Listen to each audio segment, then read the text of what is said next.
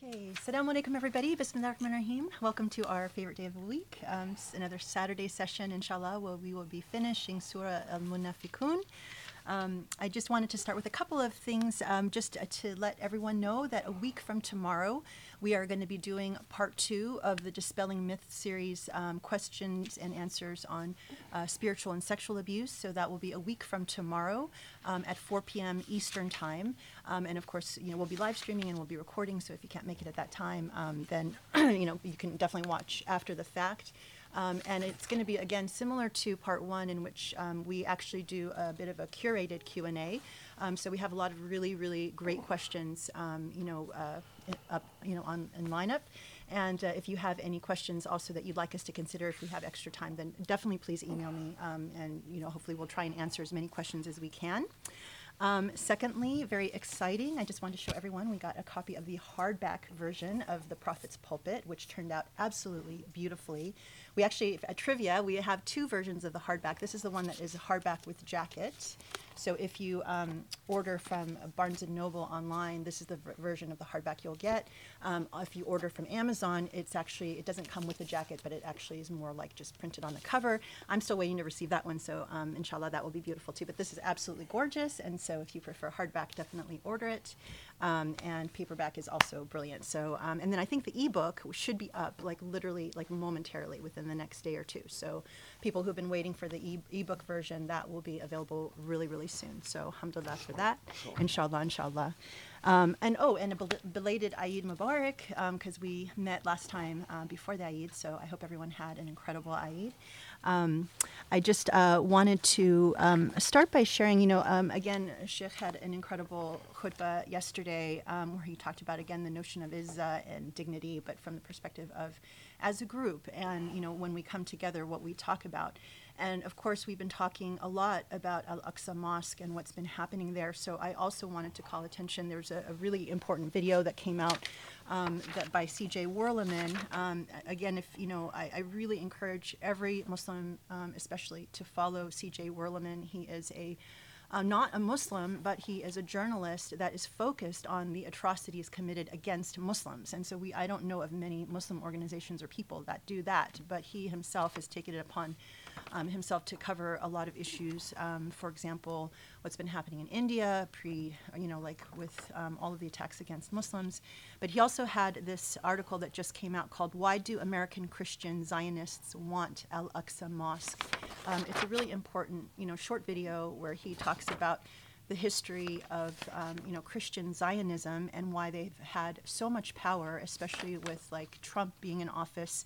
It's a really important background to know, but the most chilling thing about it is that their power base is increasing, and that this is, part of the right-wing movement, their belief that, part of the second coming of Jesus is connected to the destruction of Al-Aqsa Mosque. And the sooner that happens and that another temple, the Jewish temple, can be built over it, then they come closer to what they want. And so the thing that is really important to understand about that is it's so directly tied to the right-wing movement here in the U.S., and which has basically taken over the Republican Party. And so this is where we as American Muslims can have an impact if we get involved in politics. And I just wanted to share a few other headlines because, it's really painful when you go through headlines and see what's happening in the news, and so much of it really does tie to what's going on in our political climate.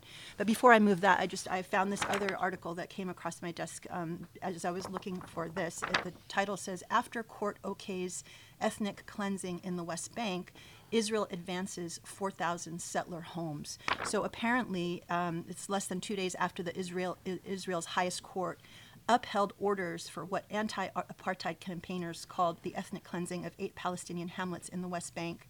Israeli authorities on yesterday, announced the advancement of nearly 4,000 new Jewish-only settlement homes in the illegally occupied territory. So as someone says here, it's an indicator that Israel is violating international law with impunity and without accountability, and it shows that the international community is using double standards. So that was really disturbing.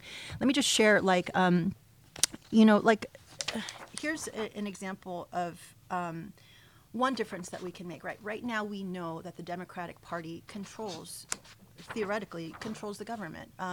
They have, majority in the House and the Senate. But the problem is when you have one or two people like Joe Manchin and Kelly, I forget the other person's name. They're like two Democratic holdouts that literally block everything that the Democrats are trying to do. And so here's one headline. Manchin and Kelly join the GOP in passing the motion to bar Biden from declaring a climate emergency. So, as one climate justice advocate said, our political leadership is out to kill most of us.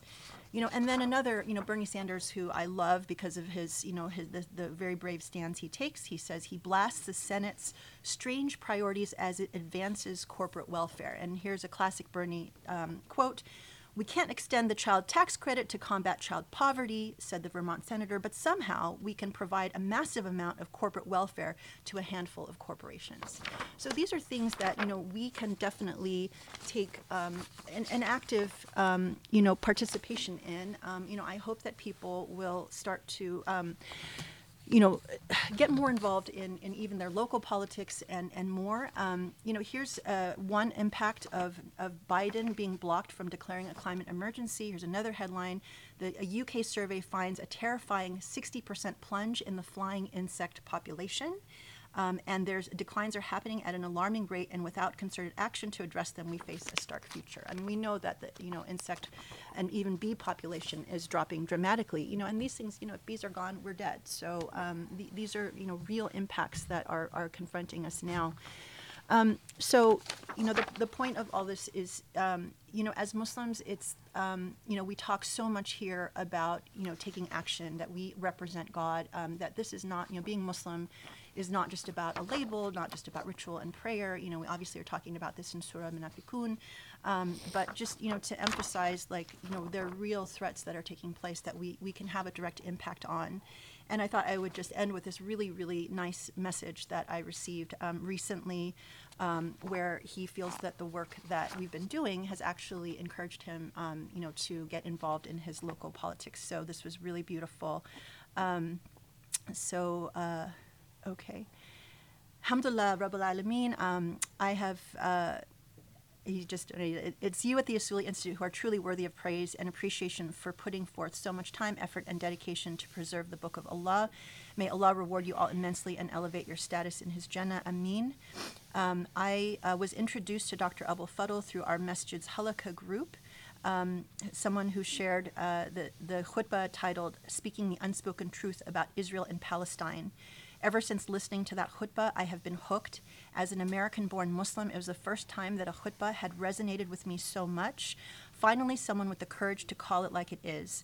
Also, my entire life, I had heard my late mother speak critically of Wahhabi Islam, but I was able to understand why she was so right. Finding Dr. Abul Fadl's work has been such a blessing for me. Alhamdulillah, it is my sincerest dua that Allah subhanahu wa ta'ala preserve Dr. Abul Fadl and bless us with his scholarship for many years to come. Honestly, I never used to listen to scholars, in quotes, on YouTube because they never really moved my heart. I always just focused on listening to the Quran and reading the Sunnah, which I felt was more than enough for me. However, listening to Dr. Abul Fadl's khutbahs has been such an enlightening experience for me. I used to look at the atrocities taking place against Muslims around the world and wonder, why isn't anyone doing anything or saying anything? Upon hearing the news of dozens of innocent Muslims losing their lives in drone attacks, I would often wonder, how can we just hear about such an attack so nonchalantly? It was almost to say as if the Muslim lives that were lost were not worth anything. I always wondered why European societies were racing towards the future while Muslim countries are lagging so far behind. Listening to Dr. Abul Fadl's khutbahs has provided the sad explanation behind all of these inquiries I once had. I agree, indeed, these are dark days for Muslims. Like Dr. Abul Fadl says, it is the greatest tragedy of our time that non-Muslims are willing to sacrifice their time, their money, their careers, basically everything for their causes, while Muslims are not willing to do anything for the sake of Islam.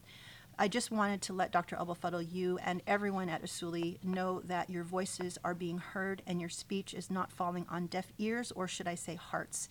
I am not going to claim even for a second that I'm doing justice to Dr. Abul Fadl's call for a counter-jihad, but I promise that I will try to do everything in my power to fight for Islam and Muslims. Since listening to Dr. Abul Fadl's khutbahs, I have already become more engaged in the politics of my local community, and plan to devote even more time going forward, making sure Muslims in our community have their voices heard and their issues resolved, inshallah. There's a lot of work to do, but I'm hopeful that through all of our collective efforts, we may be able to revive the Islam that is truly aligned with the Book of Allah and the teachings of our beloved Prophet, peace and blessings be upon him. Ameen and inshallah. So, alhamdulillah, I just wanted to share that because when I receive messages like that, they're so heartwarming and they're important for people to hear and people to know, especially who follow our work, and people who like maybe see that, we don't have, the millions of followers that others have, but clearly people are hearing this message. It is resonating with them. And I really hope that, we will continue to grow as a community and, as a, collective effort, reach a critical mass where we can actually make a difference. And so, alhamdulillah, when I receive a message like that, it's a message that I want to share with all of us here because it's for all of us. So anyway, thank you so much for being with us. I'm so excited to finish Surah Al-Munafiqun and looking forward to another amazing session. Bismillah ar-Rahman ar-Rahim. Subhanallah al-Ali al-Azim. Alhamdulillahi Rabbil Alameen. Allahumma salli wa sallim wa barik ala Muhammad wa ala alih. وأصحابه وعلى من اتبعه بإحسان إلى يوم الدين. اللهم اشرح لي صدري ويسر لي أمري واحلل عقدة من لساني يفقه قولي يا رب العالمين.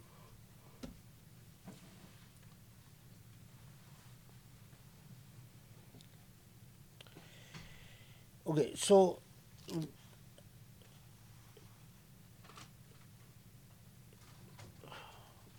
what 5?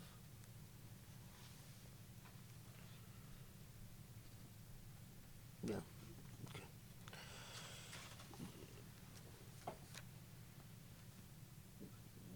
For the sake of coherence, we'll summarize a little bit, but so we know that the theme of nifaq is addressed in the Medinian Quran, in particularly the Quran of Medina. Repeatedly, it's a consistent issue revisited by the Quran time and again. And Surah Al-Munafiqun, in many ways, it is a summation of what the Quran has to say about the problem of nifaq.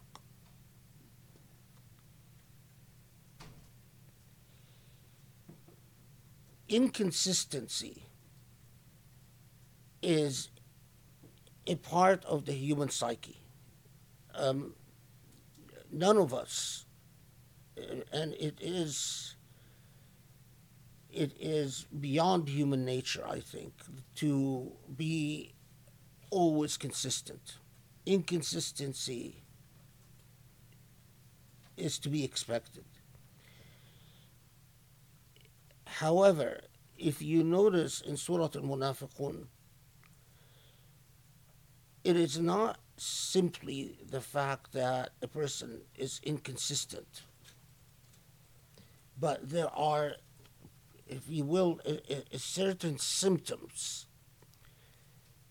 that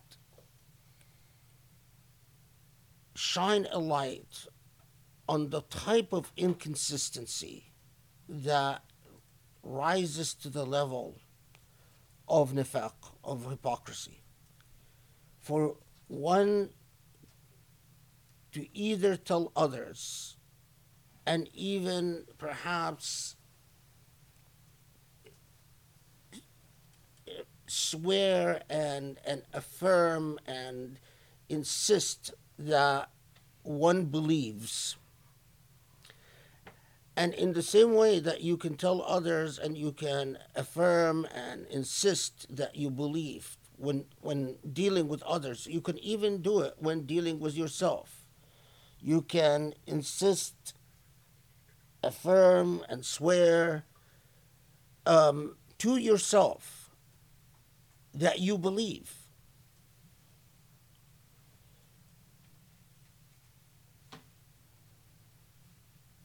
The proof, though, is in the types of symptoms, symptomologies that the Surah Al-Munafiqun focuses on.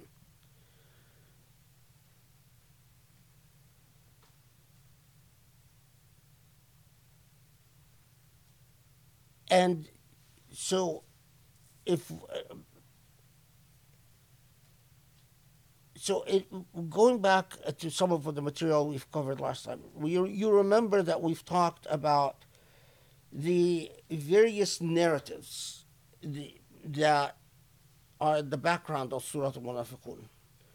We've talked about a narrative that during the Battle of Banu Mustaliq, that there is a dispute over a water hole, and that it deteriorates or into some form of tribalism, where the person from Mecca calls upon the Muhajirun, and the person from the Ansar calls upon the Ansar, and that there is ultimately a skirmish where the Prophet ﷺ intervenes, labeling it a return to Jahiliyyah, and prevents the parties from coming to blows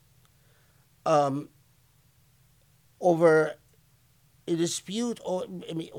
And water here, I think, is rather, on the one hand, it's essential to existence. Water is as essential as you get. But on the other hand, even when it comes to basic essentials like that, a human being's convictions must be translated in principled action. So we also have in the background of these narratives Abdullah ibn Salul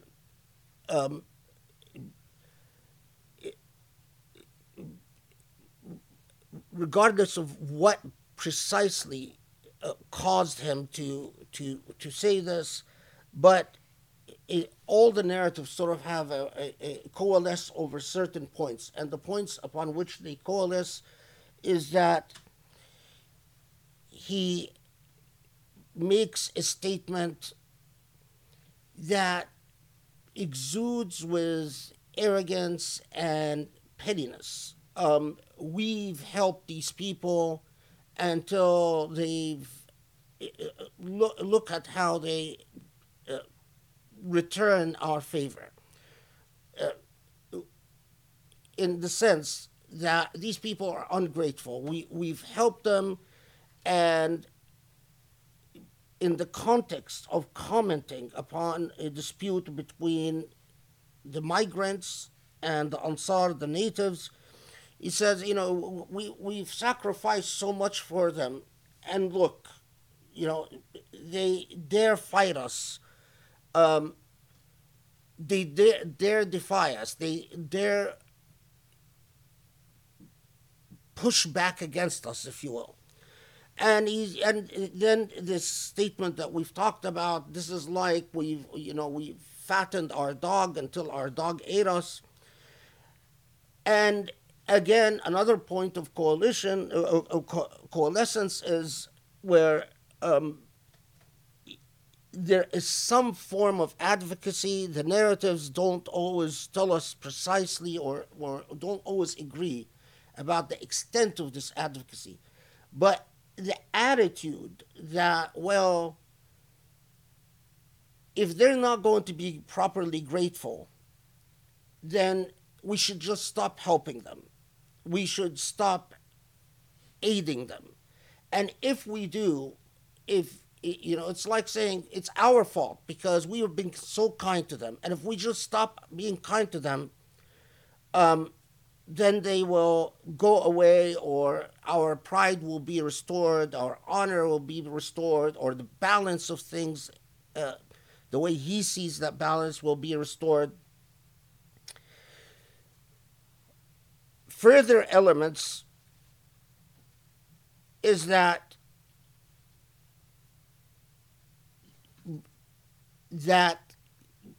and again, to what extent and all the details, there's a considerable amount of disagreement. But point of coalescence is that um,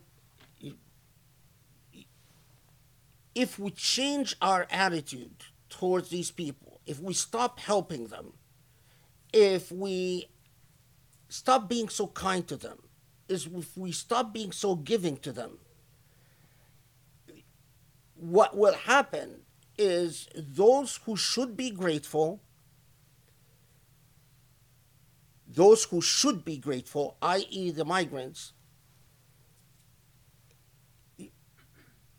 they will eventually, and as will the truly honorable, by this, of course, is meant the natives, the Ansar, will expel the um, will expel the riffraff from Medina. So this is another point of coalescence, is the statement that if we eventually, it will be the case that al-az yukhrijunna minha al-azal, that the those who the riffraff will be expelled from our midst, if we just sum the essence of this narrative. Okay, now further, the basic elements of the story is, once confronted with the allegations of having said the things, is a very firm denial, and saying that, as I talked about last halaqah, that we have narratives that either Zayd ibn al-Arqam heard Abdullah ibn Ubay say this, or that heard it himself, or someone else heard it, that Zayd ibn al-Arqam went to the Prophet himself and told the Prophet ﷺ, or that Zayd ibn al-Arqam told his uncle, and then his uncle went to the Prophet and told the Prophet ﷺ. Regardless of the details, is that when confronted, there is a firm insistence that no, I didn't say any of this, and an insistence that I am a good Muslim, a sound Muslim, and so on. And as we talked about, again, last halaqah, other elements of the story is the one where we Abdullah ibn Ubay sort of gives himself a symbolic role at Jum'ah, which I've described last halaqah, where he stands and sort of points to the Prophet, says, "Here I introduce to you your Prophet." And that after doing what he did in the Battle of Uhud, withdrawing with 1/3 of the army, then people start saying, just keep quiet and sit down. You've lost the role to assign to yourself an honored position, and that he becomes very bitter about this.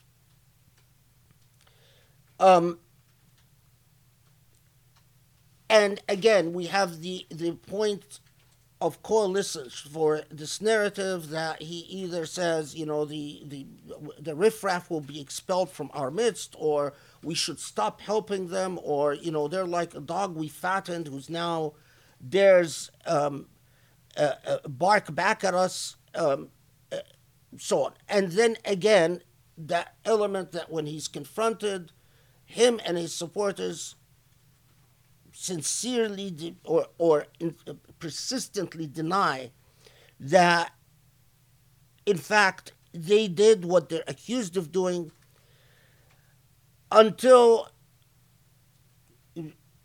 then the narratives again disagree as to whether the Prophet then tells Zayd ibn al-Arqam, I believe Abdullah ibn Ubay, which I very much doubt these narratives where the Prophet disbelieved Zayd ibn al-Arqam and believed Abdullah ibn Ubay. It doesn't make any sense. If you know who Zayd ibn al-Arqam or who his uncle was, it's very unlikely, and especially that Abdullah ibn Ubay, has already, I mean, the Battle of Uhud was drawn with 1/3 of the army, and these narratives tell us that the Prophet supposedly tells Abdullah ibn Ubay, "Oh, I believe you, and I don't believe Zayd ibn al-Arqam until the Quranic revelation comes and vindicates Zayd." That's very doubtful. There's doesn't make any historical sense. But what the common elements, again, is that there is a denial. And faced with a denial,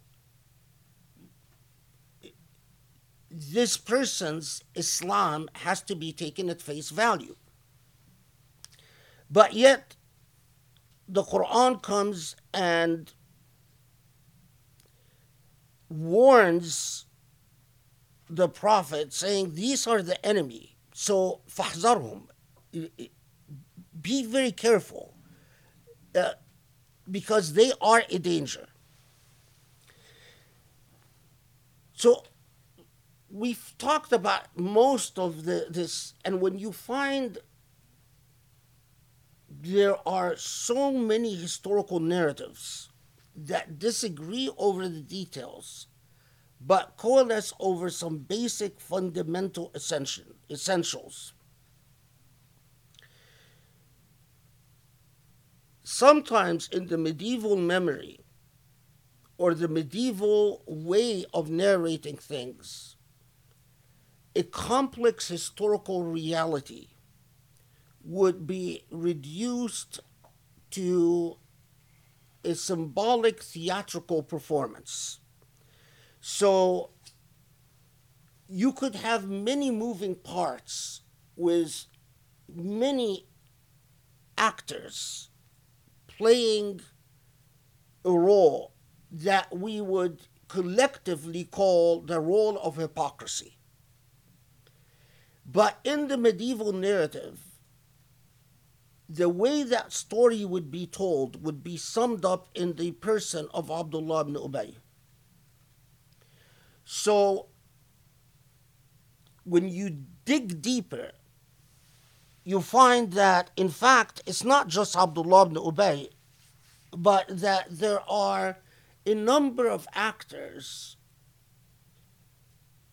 that behave in a way that overlaps with what we are told about Abdullah ibn Ubay.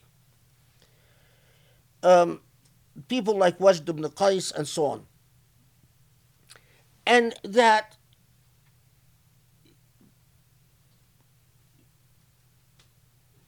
one, and to be, I didn't go into the details of this last halaqah, but examine the dispute that reportedly takes place in Ghazwat ibn al-Mustaliq, right? It's, on the one hand, it's a petty dispute, but not really. It's a type of dispute that can easily occur at any time and in our modern age, but instead of water, you can replace any other material object, right? So,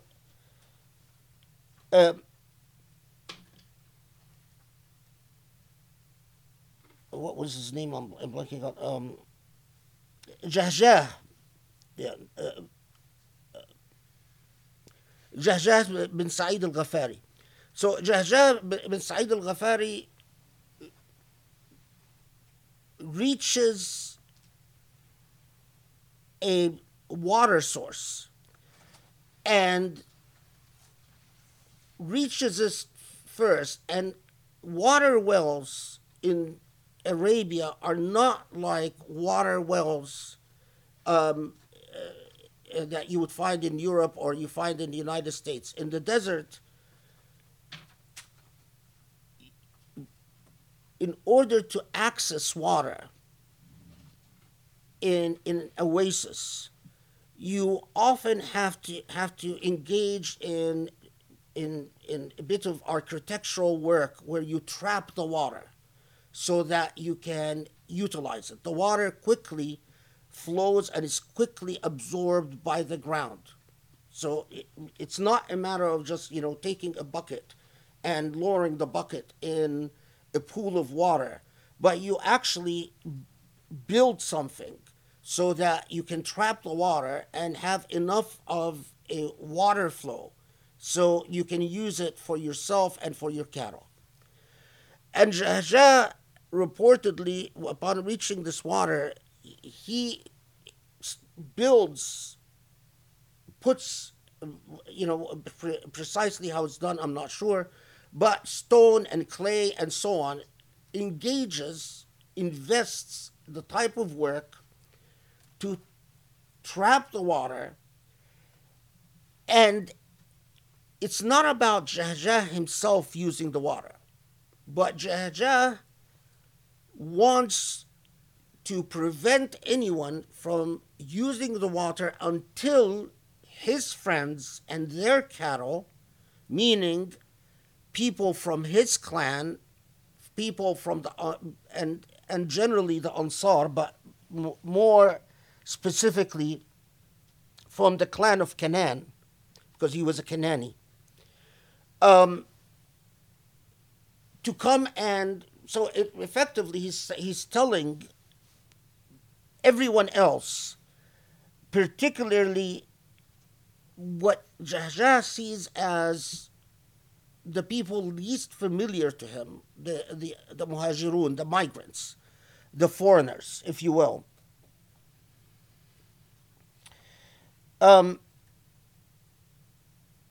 So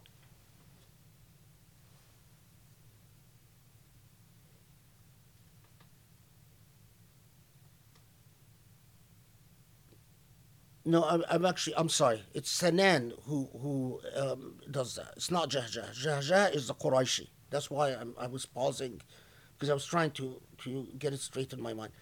Sanan is the Ansari and Jahja is the Qurayshi. So it's Sanan who builds who traps the water. And when Jahja, the Qurayshi, from among the Muhajirun, comes, and Sanan tells him, no, you can't have your cattle drink. No one can use this water until my people, my friends, use the water first. In response to Sanan, Jahja insists that we are all one. There is no your people and my people. And this was the attitude of the Muhajirun generally. This was the attitude of the migrants. And we are all in battle, preparing for battle, because this supposedly takes place before the actual battle, right before the actual battle. And my camel and the camel of other migrants need the water in our collective enterprise, right? This is what Jahja is saying. Sanan is saying, I got here first. I invested the labor. I invested the material in trapping this water. And such, and because of this, I made it a point to come here first and to put in all of this to give priority to my people. And this is the real context upon which it was Jahja, the Qurayshi, the migrant, struck Sanan, struck and injured him. Because Jahja insisted on watering his animals, and what, from Jahja's perspective, Sanan was acting very selfishly. And after Jahjah strikes Sanan. Sanan then calls upon the Ansar, and Jahjah calls upon the Qurayshis, who are migrants, and they are about to go to blows when someone rushes to the Prophet ﷺ to come and intervene. If you look at this event, and regardless of whatever exaggerations might have gone into it, but the basic event, it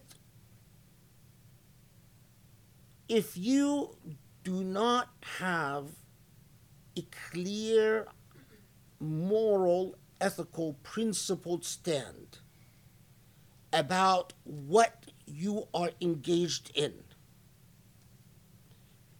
if you are not fully committed to the cause from the perspectives of the natives, i.e., from the perspectives of those that we now commonly refer to as hypocrites, but who at the time were just fellow Muslims. They didn't wear a sign saying hypocrite. And it is only after the fact that history labels them hypocrites. At the time, they were just known as fellow Muslims. From the perspectives of the natives that we now label hypocrites, they looked at this dispute and they basically said, from their perspective, here we go again. The Qurayshis, the migrant Qurayshis, are taking advantage of us. In the same way that they came to our town and shared our resources, and whatever we had, we were forced to share with them. Here we go again. An Ansari, a native Medinian, puts in the effort, puts in the work, and then a Muhajir, a Qurayshi, comes after the fact and says, we share. This is why it became a fitna. Not because it was crazy and irrational, but because there was illogic to it. Right? Now, why is this significant? Well, think about it. If you are really honest with yourself, if you were a native, if you were in fact Sanan, you got there first, you put in the expense and the effort at trapping the water, and your friends told you, oh, well, okay, make sure you reserve me a turn. Make sure that I get priority when I get there. Would you have, in fact, had the moral and ethical clarity to say,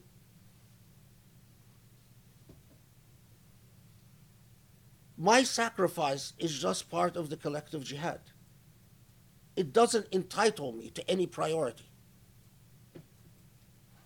You see, I submit to you that the sad reality is the majority of us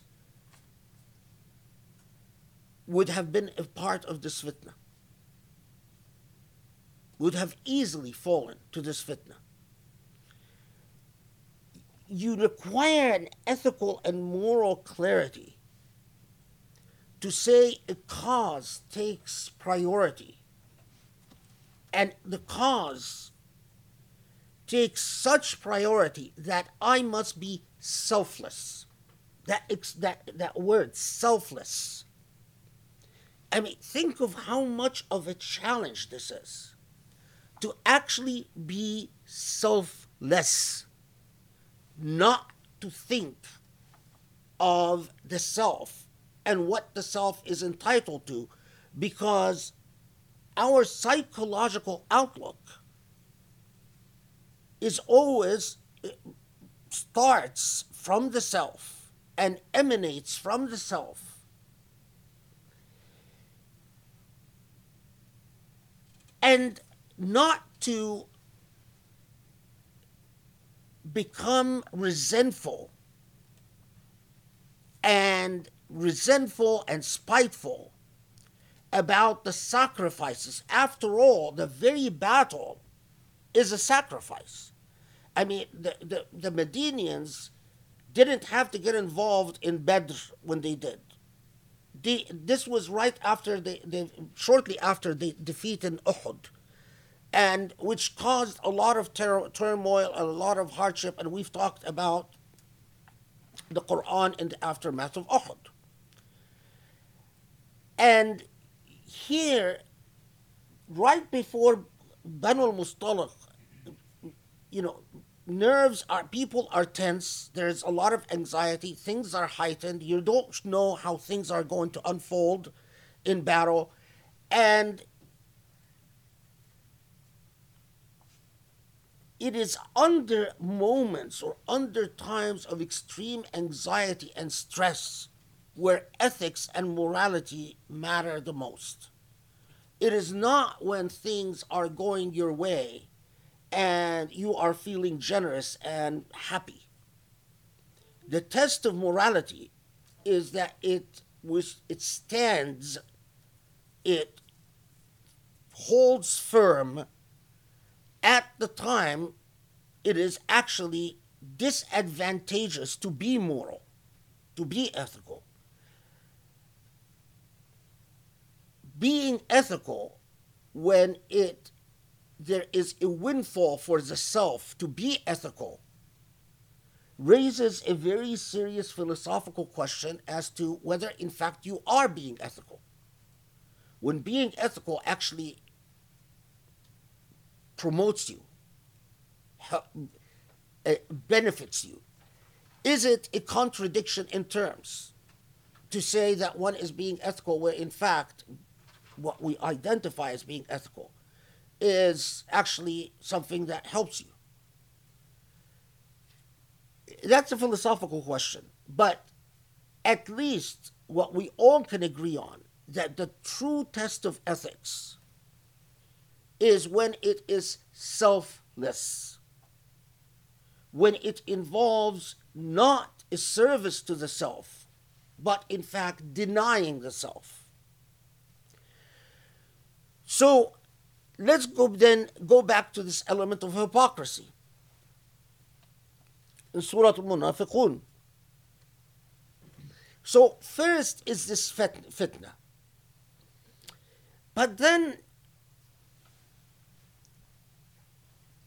it's this very difficult and rare quality of, even if you weakened when confronted, when tested, even if you fell apart when tested, because if the narratives are true, this is not just two people fighting. This is a whole bunch of people and a whole bunch of people. So to simply think it's just Abdullah ibn Ubay, if you're not anchored in the nature of medieval narratives, you lose the point, because then you think, oh well, it's just one person. And look, I'm not like Abdullah ibn Ubay. I'm not Abdullah ibn Ubay. I'm fine.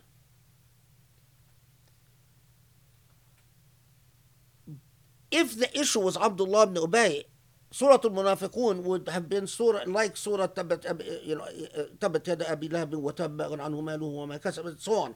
It would have talked about the person, but it's not Abdullah ibn Ubay. It's not about Abdullah ibn Ubay. And that's why Surah Al-Munafiqun is narrated the way it is narrated. It talks about a problem itself, the problem of nifaq. Okay, so a real test and Alhamdulillah, the Prophet ﷺ intervenes and prevents it from deteriorating. But as you expect in human interactions, just because the Prophet, I mean, we have this unrealistic way when we talk about the seerah.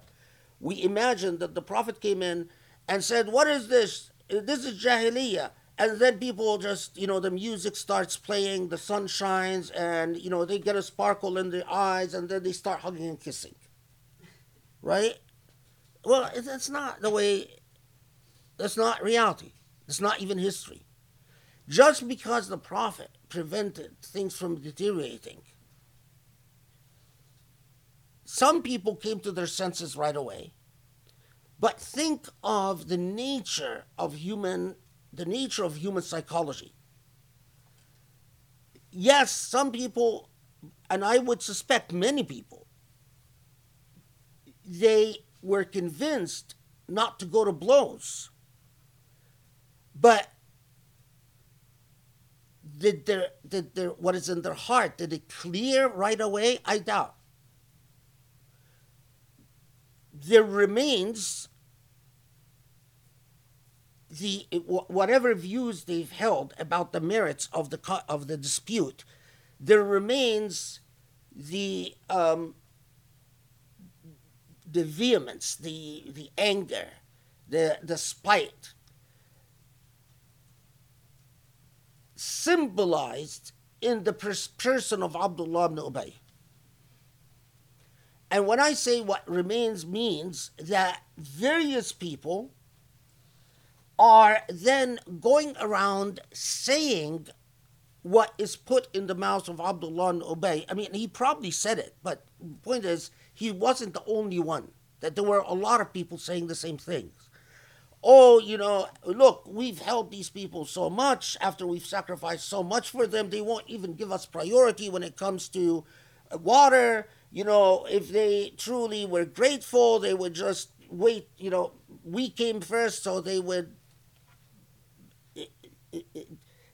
Can you imagine if this took place in our day? We would say, "Oh, after everything we've done for them, and they won't even respect the fact that we have priority because we came first and we put." So you had a lot of this talk, and I'm sure a lot of people went further, saying, "Oh, this is too much. This is getting ridiculous." And because this talk is going before the battle, because this is an important point, some might have even started saying, "Oh my God, this is it. When we get back to Medina, it's going to be a different matter. We're going to take a stand, and we are no longer going to be helpful." Why does it matter that this took place before battle? Because the battle was a wild success. And because the battle was a wild success, a lot of the people that said things they shouldn't have said and had attitudes they shouldn't have had, it's like, if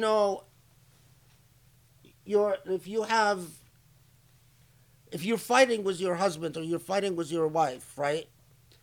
And you're arguing and you're full of anger, and then something happy happens. You get a phone call, tells you some good news. Suddenly you forgot the fight, and you pretend because now you're happy. So you go back being lovey-dovey and forget the argument. Because the battle went well, a lot of the individuals who now are happy because there were spoils of war, they even got, and we'll talk about this in a second, they got a handsome share of spoils of war. All their fears and anxieties and so on, when they were in a grumpy mood because they're anxious about the battle that's going to unfold, now they're jovial, they're happy. Right? Now, what happens when you're happy? You want to pretend that the ugliness that took place didn't take place. And Allah comes and says no. Allah comes and says, no, it's not that easy. I'm not going to let you off the hook. Those who have nifaq in their heart, the ones who were grumpy or vindictive or spiteful or whatever, can't now pretend that they weren't going around saying what they were saying. And that in fact, now that they go around acting like it was nothing, they are taking Islam and making it a cover. As we said, Junnah. This historical point is very critical because you don't find it in any of the traditional tafsir. But it is critical to understanding the dynamics. It's not just Abdullah ibn Ubay. There is a very real human issue and a very real confrontation and a very real call to conscience. Okay, why? Because look, when you get to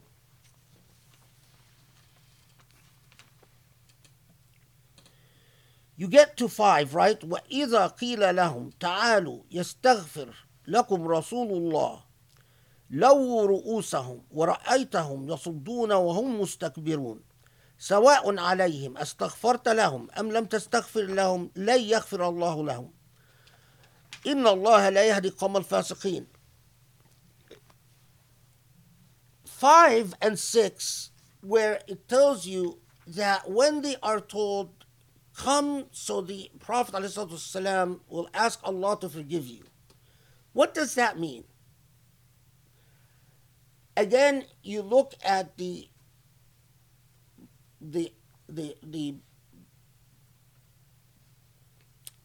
like Ibn Kathir or the tafsir literature generally.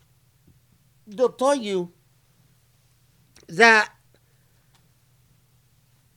when Abdullah ibn Ubay, and again he's always a symbolic, he performs that symbolic role because he played a prominent role, but it was not, anyway, what I said before, it was not just him. So they tell you that when Surah Al-Munafiqun is revealed and Allah says that Zayd ibn al-Arqam was in fact truthful and that Abdullah ibn Ubay was lying, the narratives even go and tell you that Zayd ibn al-Arqam was so happy that because he was very depressed when the Prophet believed Abdullah ibn Ubay and didn't believe him, that he was very, very sad, and then Allah reveals Surah Al-Munafiqun, and then Zayd ibn al-Arqam is vindicated, and so Zayd ibn al-Arqam is very happy, and then people go tell Abdullah ibn Ubay, listen, Allah now has revealed the truth, Zayd ibn al-Arqam was saying the truth, you were lying, go ask the Prophet's forgiveness, and he says, no, I won't. But if you doubt the authenticity that the Prophet ﷺ would have done the highly irrational act of believing Abdullah ibn Ubay and not believing Zayd ibn al-Arqam, this entire narrative is medieval theater. This entire narrative is medieval theater. So you dig deeper. So you research, you go out of the tafsir literature and you look into the riwayat. And the musannafat especially, like Abdul Razzaq ibn Abi Shayba and Kitab al-Asl and so on.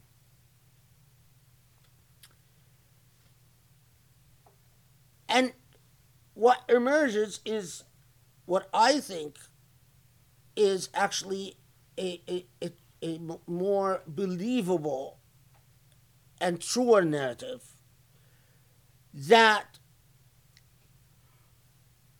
after the Ghazwa, and I doubt it, and I think it was before the revelation of Surah Al-Munafiqun. It was not after the revelation, but after the Ghazwa, before the revelation of Surah Al-Munafiqun, that some of the people who now were pretending to have not said what they've said, to have not engaged in the type of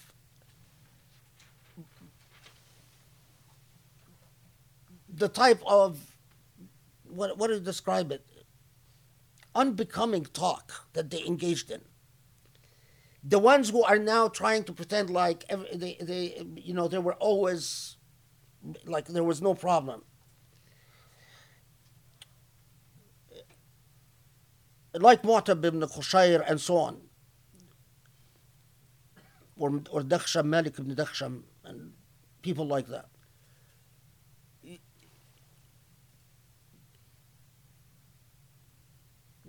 Their attitude of, well, first the part that we talked about, their attitude of saying,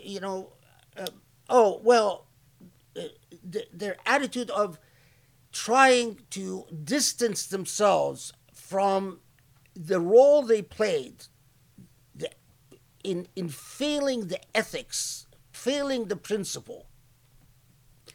When they were confronted by those whose conscience bothered them, and they were told, we can't just pretend like we didn't play, we didn't fail morally. It is, we did fail. We did say things that were not appropriate. We did act in a way that was unbecoming. It is time for us to repent. Their attitude was like the attitude that I would submit to you would be 99% of Muslims today. Argumentative. And, well, there's nothing for us to apologize for. What? We won the battle. No civil, there was no, we didn't get into a civil war. The battle went marvelously well. There's nothing for us to apologize for. That type of arrogance and stubbornness and lack of moral introspection that is very common to human beings. We feel the Quranic text when we think that when Allah says, they are told, come to the Prophet to yastaghfir lakum, to ask Allah to forgive you. The dynamics is, because we do have reports that some of them are told, go apologize to the Prophet, and they say, no, we won't. The battle went well, there's nothing for us to apologize about. But I think here it's even broader, that you have something to repent for. And the argument that, what ends well, all is well if it ends well, well, that's a highly immoral perspective. No, just because it ends well doesn't mean it's well. What were your responsibility for your own moral actions? And in fact, subhanAllah, when the Quran tells us that their moral failure is so great that Allah is not going to forgive them. Indeed, these same people, when we get to Ghazwa Tabuk, for instance, they go back to the same pattern of behavior that they're accustomed to. Once things get stressful, once there's high anxiety, once there's a real test, they go back to their pettiness. And they go back to their lack of selflessness. They go back to whining and complaining and being bitter and being spiteful and what is this? This is too much. And here is the we touched upon this last halaqah, but now I'm tying it to the historical reality of Surah Al-Munafiqun.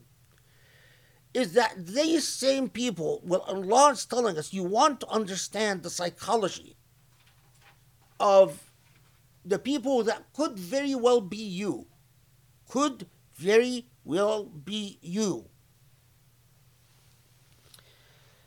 is that they are like when it says khushbun musannada, like these what I talked about, these pieces of wood that are not malleable and are not at all flexible. That because they revolve around the Mecca of their ego, their true Kaaba is their own ego. And when you are constantly in a state of umbrance, protecting your egotistical self, what state are you in? You are always standing like like stiff and always protesting the way that you're offended, the way that you are mistreated, the way that people are not fair to you, the way that things are unjust, the way you are in a constant state of worshiping the self. Where is myself and how is myself offended? How is myself not served? How is myself not worshipped? How is myself not, elevated by everyone around me? And if I don't feel any time, regardless of the situation, especially in times of crisis, I don't feel my aggrandized self, I object and I protest. Try to picture that, and it is exactly like the Quran tells you, like khushub musannada, like these, stiff pieces of wood. Now, the other part, which is beautifully in the language of the Quran, is just so perfect. يحسبون كل صيحة عليهم. When you are like that, when the Quran tells you they think every cry is against them, what that means idiomatically is that you see the world from your own egotistical perspective, so that you think everything is about you. You think everything is about you. It is not about the cause. It is not about the Prophet. It is not about Allah. It is not about Islam. It is not about... Yes, you swear. Remember, they swear up and down that no, they are believers. They are in fact committed to the cause. But in reality, they see the entire world from the perspective of their ego and how their ego is being served. Am I being elevated or am I being ignored? Am I center place or am I marginalized? And because of that, they're prone to imagining conspiracies. They're prone to imagining, oh, this is all about ignoring me. This is all about hurting me. This is all about offending me. In one of the khutbahs I gave, I remember I said, and I don't remember which khutbah, but I said something like, get over yourself. And what I was inspired in this by Surah Al-Munafiqun, because in a nutshell, if you cannot get over yourself, then the sad reality is you have a high dosage of nifaq. If you cannot get over yourself, if you remain trapped in your feelings of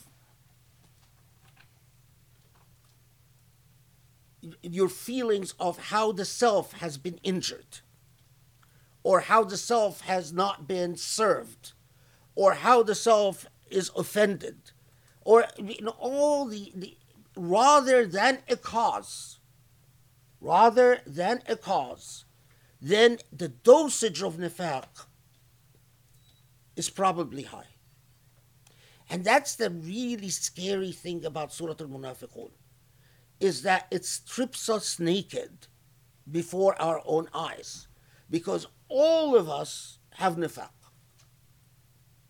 That description of khushub musannada, and especially in the modernized psyche, in the modern psyche, where we are raised often not thinking of causes, not thinking of principles, not thinking of ethics, but we are actually taught that the ethical principle is the ego.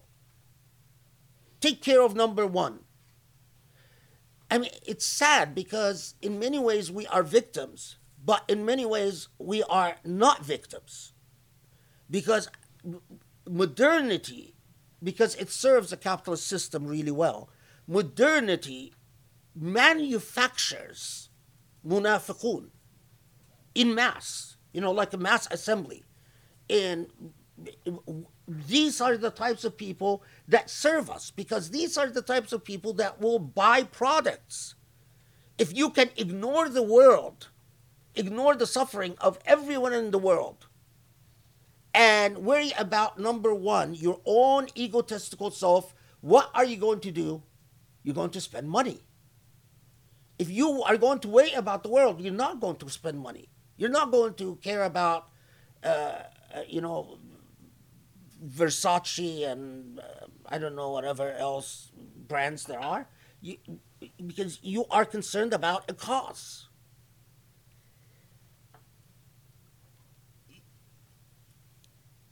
That Surah Al-Munafiqun, when it comes and says, and this is the part that have always, to me, Surah Al-Munafiqun has always been one of the scariest surah in the Quran. I mean, although it doesn't talk about, descriptions of hell but it's the way that it confronts you, makes you stand in a mirror, is that when it says Allah will not forgive them unless you confront your sin, confess your sin before your God. I mean, we don't. The Prophet ﷺ is not with us, and so going to the Prophet and confessing your sin is not an option, right? So unless you confess your sin and come to terms with the way that your own nifaq, that nifaq is not going to be forgiven.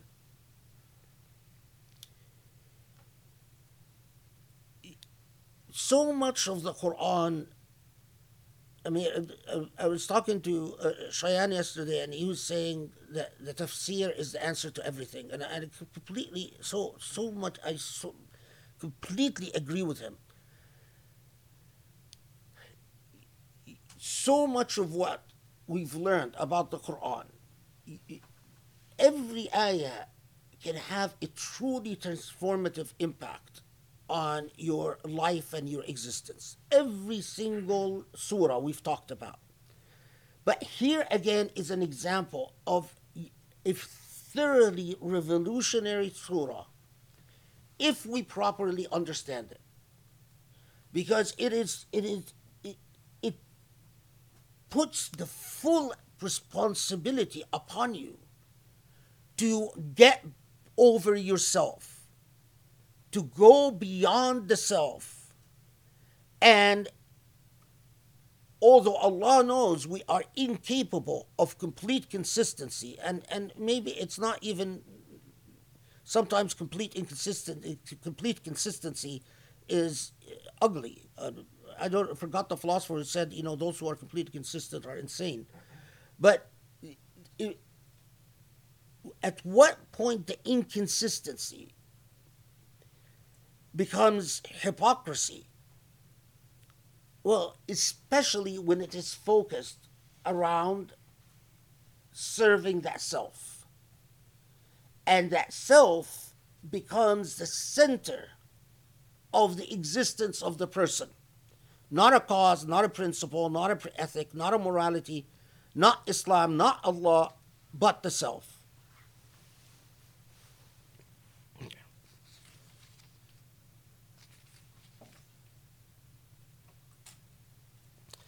Okay, now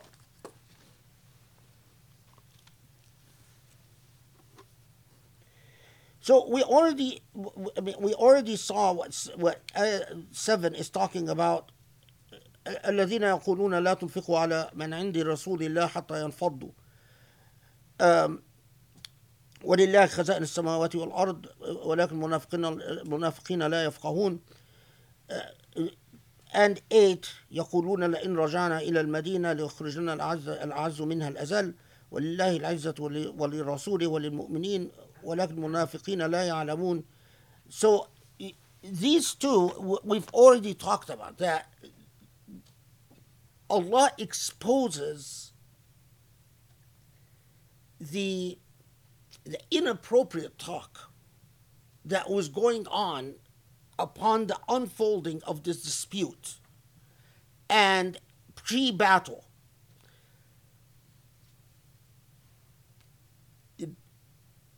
That, when people were going around and saying, oh, stop helping them, we've had enough, or that, it's time that we get rid of the riffraff, and this, for, it's, when they say hindsight is 2020, right?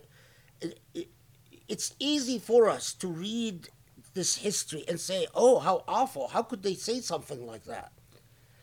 But be honest with yourself and put yourself in the historical circumstance and truly confront what you think your position would have been.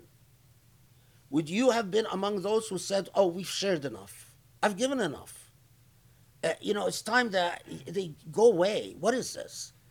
Battle after battle, we shared everything, we've shared our homes, we've shared this, now they're even sharing.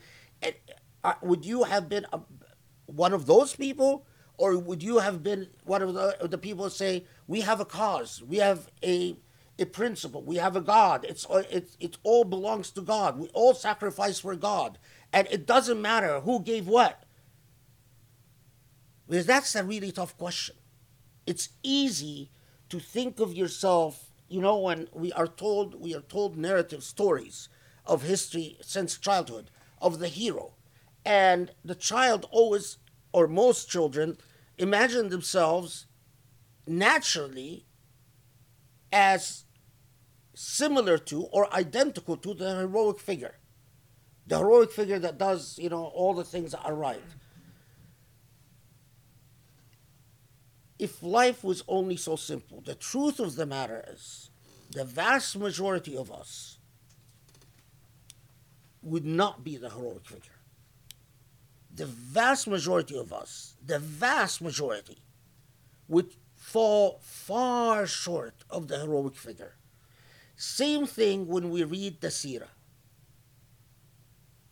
Because the thing that always bothers me, and this is because people who tell the Surah often have no historical training and have not read comparative history and have not read how history was told at the time that Islam, the texts of Islam was being documented, and have not read pre-Islamic history, and have not read the historical annals of history from pre-Islamic till, and you see in the way that the human mind developed, in the way that the human beings tell history. And as a result, when we tell the history, we always tell it in a highly suggestive fashion, that as if to clearly assert the foregone conclusion that you, the listener, would have been among the right side, the side that is with the Prophet, with the companions, with Ahlul Bayt, the side that are just on, the light is shining on them, and they're the side of truth and beauty and so on. While the truth of the matter is the truth of the matter is, in the challenges of history, the sad reality is that most of us would have faltered, would have tripped over our own clarity of vision and principle and sacrifice. So now, I told you that an important part of the story is how the battle goes. And here I want to talk about the example of Juwayriya because of the things that you'll see why it raises a number of things. And I was, debating, should I just leave it to the Sirah? But I'll touch upon it enough to, and it's in the way that it overlaps in understanding the message of Surah Al-Munafiqun. So, Ghazwat Banu al-Mustaliq goes surprisingly well. Banu al-Mustaliq turn out to be, for all their tough talk and all the plans that they say that they were going to go and invade Medina and so on, when the Muslim army shows up, they don't resist much. They fight a bit and then they run. And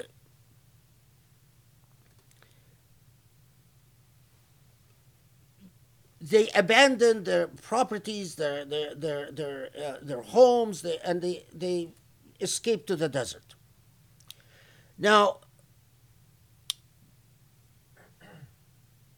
the prisoners from Banu al-Mustaliq, those who are captured and they have not converted to Islam, they're not Christian, they're not Jews, they're polytheists, right? And according to the laws of war at the time, that doesn't surprise me that they are taken captive or they're enslaved. But how do we negotiate history? You have two important clusters of narratives about Ghazwat Banu al-Mustaliq. The first cluster says that Juwayriya, her husband is killed in the Battle of Banu al-Mustaliq, and she is captured. Let me just check one thing. Sorry. Oh no, maybe I didn't like it.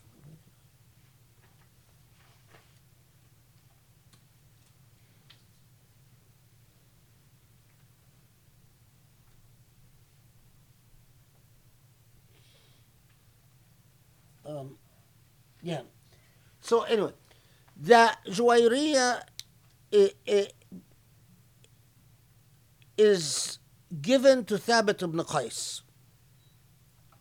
And that, according to the law of the time, she enters into a mukataba. A mukataba is a contract by which the slave buys their own freedom through their own labor. And which is, again, if you're analyzing the institution of slavery, this is a critical point, because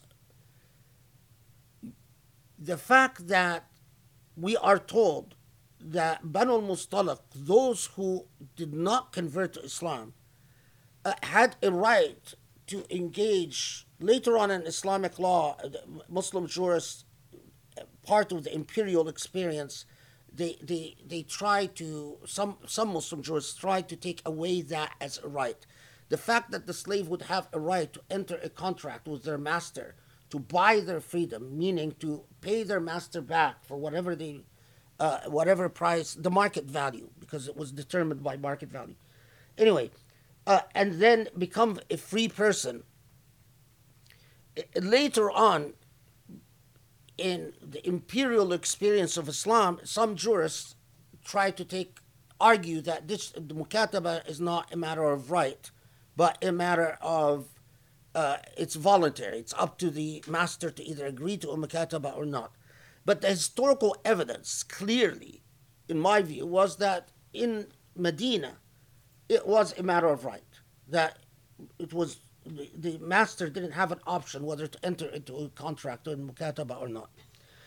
But among the clusters, this cluster is that Juwayriya then goes to the Prophet ﷺ, and she has heard that people of Banu Qais who are captive go to the Prophet and ask the Prophet to pay their contract off from the money of zakah.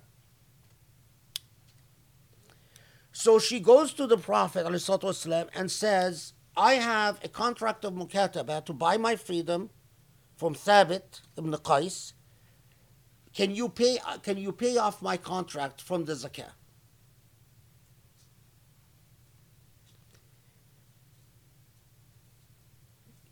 Why am I mentioning all of this? Because those who have written books about slavery in Islam show an incredible amount of ignorance to the subtleties of the historical dynamics and practice.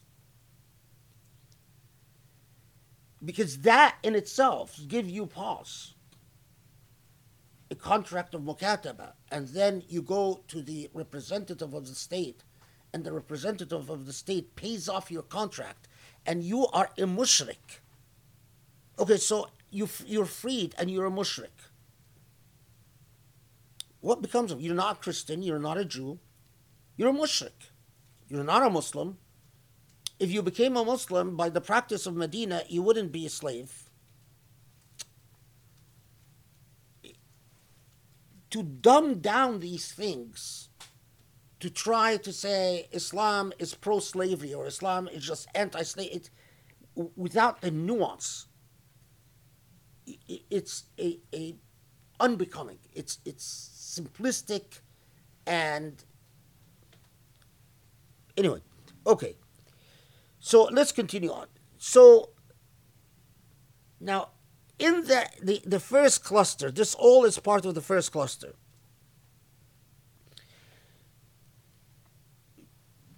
That a narrative from Aisha is that tells us, as Aisha always tells us about every woman that the Prophet marries, that Juwayriya was very beautiful.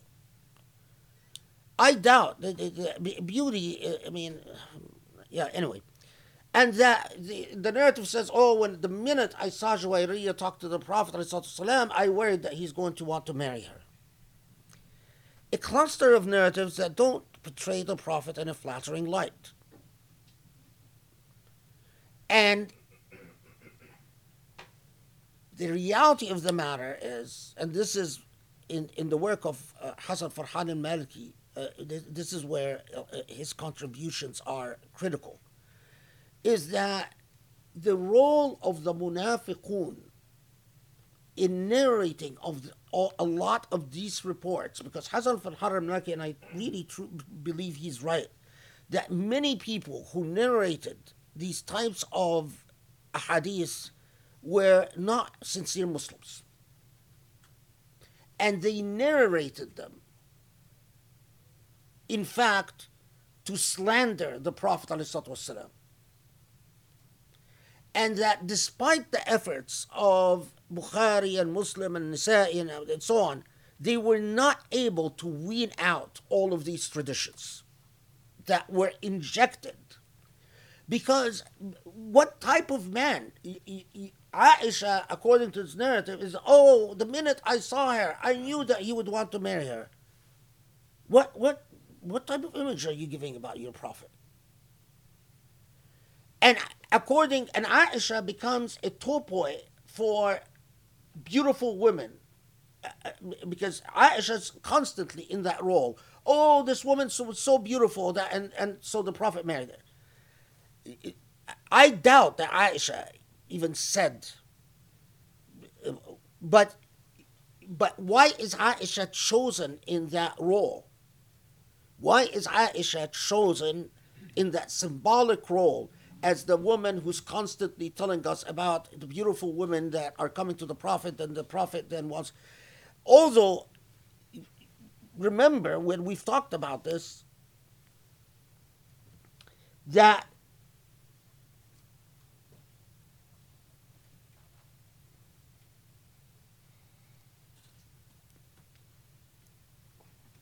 although already the Quran had told the Prophet والسلام, don't look at what, well, no, let's scratch this, because it's not, it is not consistent just with the personality and the character of the Prophet. That wasn't the type of person he was at all, despite these narratives. Anyway, okay, so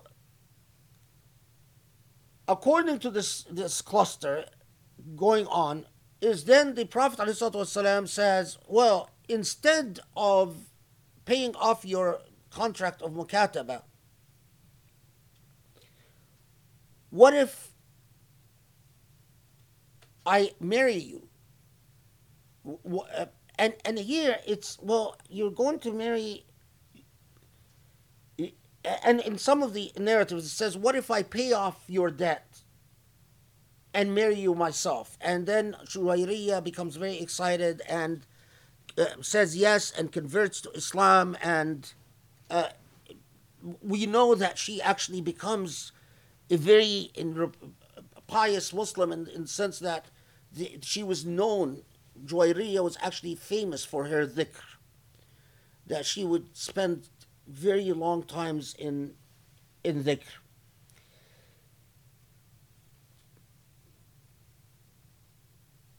Now, however, Juwayriya was the daughter of Al-Harith ibn Dirar, or Ibn Abi Dirar. And Harith ibn Abi Dirar, shortly after the battle of Banu al-Mustaliq, converts to Islam and becomes a well-known Sahabi. And we know that the number of Sahaba, number of companions who play a very important role in Islamic history, in other words, they convert and they become prominent Muslims from Banu al-Mustaliq, is very high. Why is this significant? Because you suspect, if it was just a matter of enslavement and buying their freedom, that wouldn't explain the high rate of conversion and the high rate of becoming accomplished individuals in Islamic history. In other words, the piety thermometer. What accounts for conversion and piety rather than conversion and nifaq is the fact that there was a substantive experience with Muslims that went beyond war and captivity. War and captivity doesn't result in a high level of conversion and piety. It would result in a high level of conversion and hypocrisy. Once you see a high level of conversion and piety, you know that there is a far more substantive historical process than simply war and captivity. So, if we are told that Al-Haris ibn Abi Dirar converted before Juwayriya, and that in all cases we know that Juwayriya herself becomes a abida dhakira, a very pious Muslim, and her father becomes a very pious Muslim.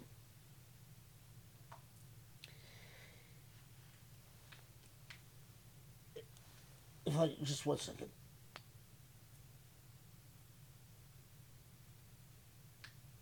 Okay, now we get to um,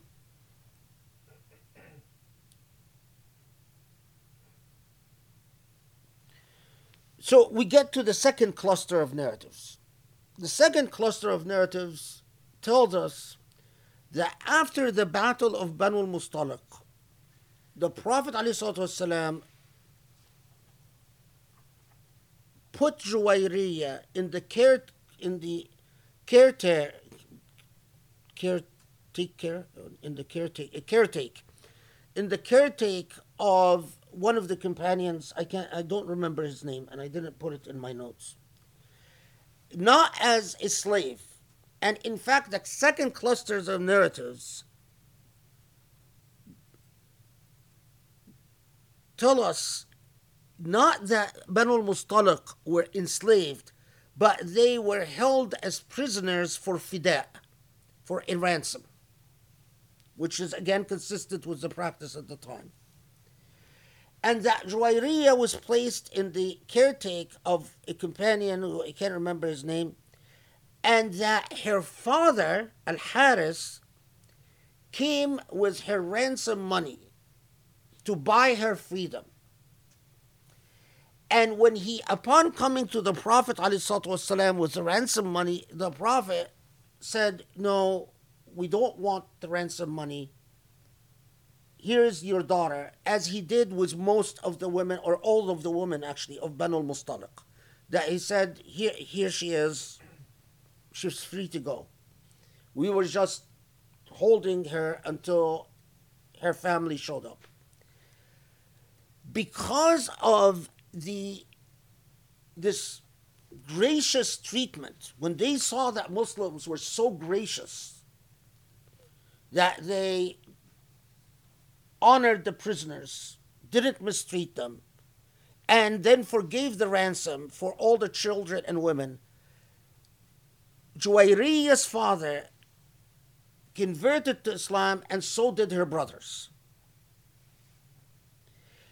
And that the Prophet ﷺ married Juwayriya to send a message, not because it has, and in fact we don't know. I mean, there are reports. The only report we have that said that she's beautiful is Aisha. Everyone else that described Juwayriya said she was just a woman, just like any other woman. I mean, nothing. But that then the Prophet ﷺ married her to send a message to the people of Banu al-Mustaliq that you and us are the same people, and that alliance with Banu al-Mustaliq, and that marriage in particular, the Prophet ﷺ marrying the son of Harith, proved critical in Banu al-Mustaliq shifting alliance from being pro-Mecca to being pro-Islam. And that after this marriage, that's the mark, that's the point upon which many of the tribe of Banu al-Mustaliq converted to Islam.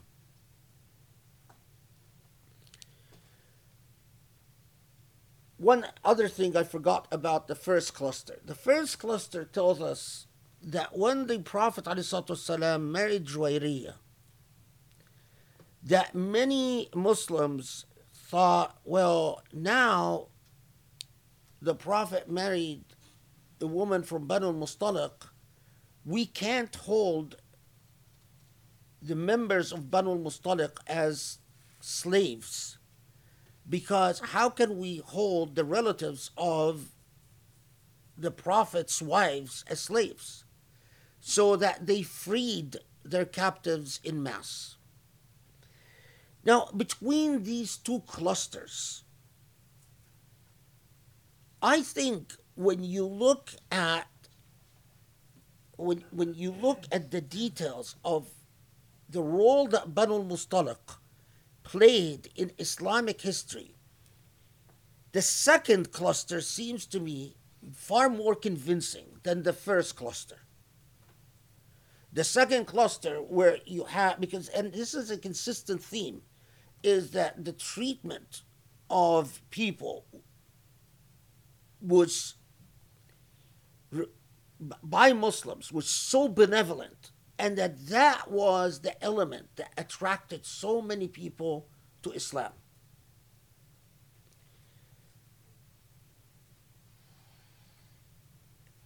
Now, whether, I mean, and it's possible that the truth is somewhere between the first cluster and the second cluster, Allahu Alam. The part that I completely reject is this narrative that, oh, she was so beautiful that the minute the Prophet saw her, he's like, oh, I want to marry her. It's just not consistent with the, which of course is a constant theme of all the Islamophobic literature. And sadly, it is also something that misogynistic men, on the theme of sexual abuse. Why do you think sexual abuse takes place among imams that are supposed to be pious? Because if you have hypocrisy in your heart, and you fall upon a narrative like this, oh, the Prophet saw her and she was so beautiful, the Prophet wanted to marry her. And then you think to yourself, well, if this was the Prophet, how about me?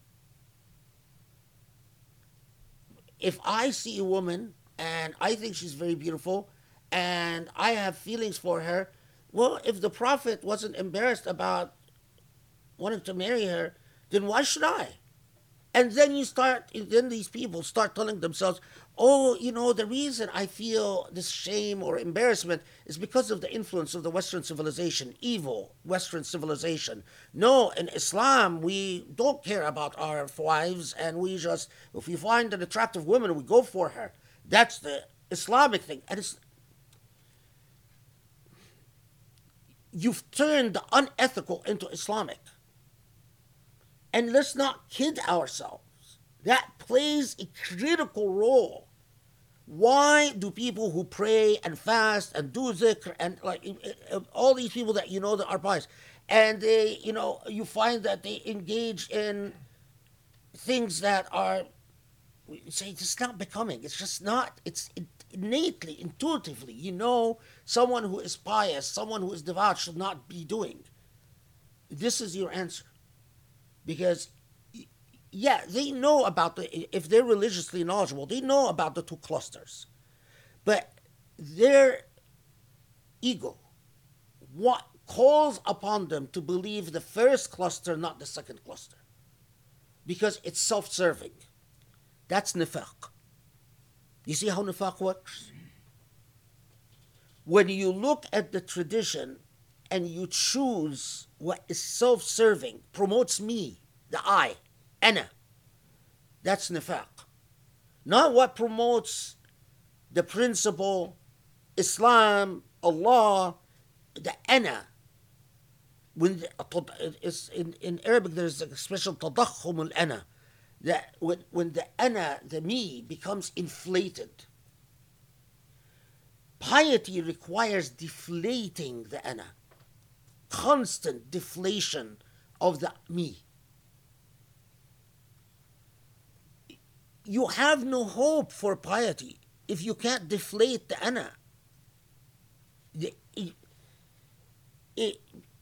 Take it as a rule. Because a lot of people say, how the path to Allah, the path to Allah, the path to Allah, how I don't feel it. What do you feel? What type of experience? My answer is always, the path to Allah starts and in fact ends, as you will discover inshallah, with deflating the ana.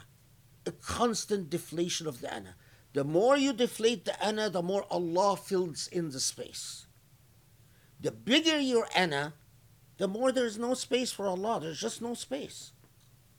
It takes over.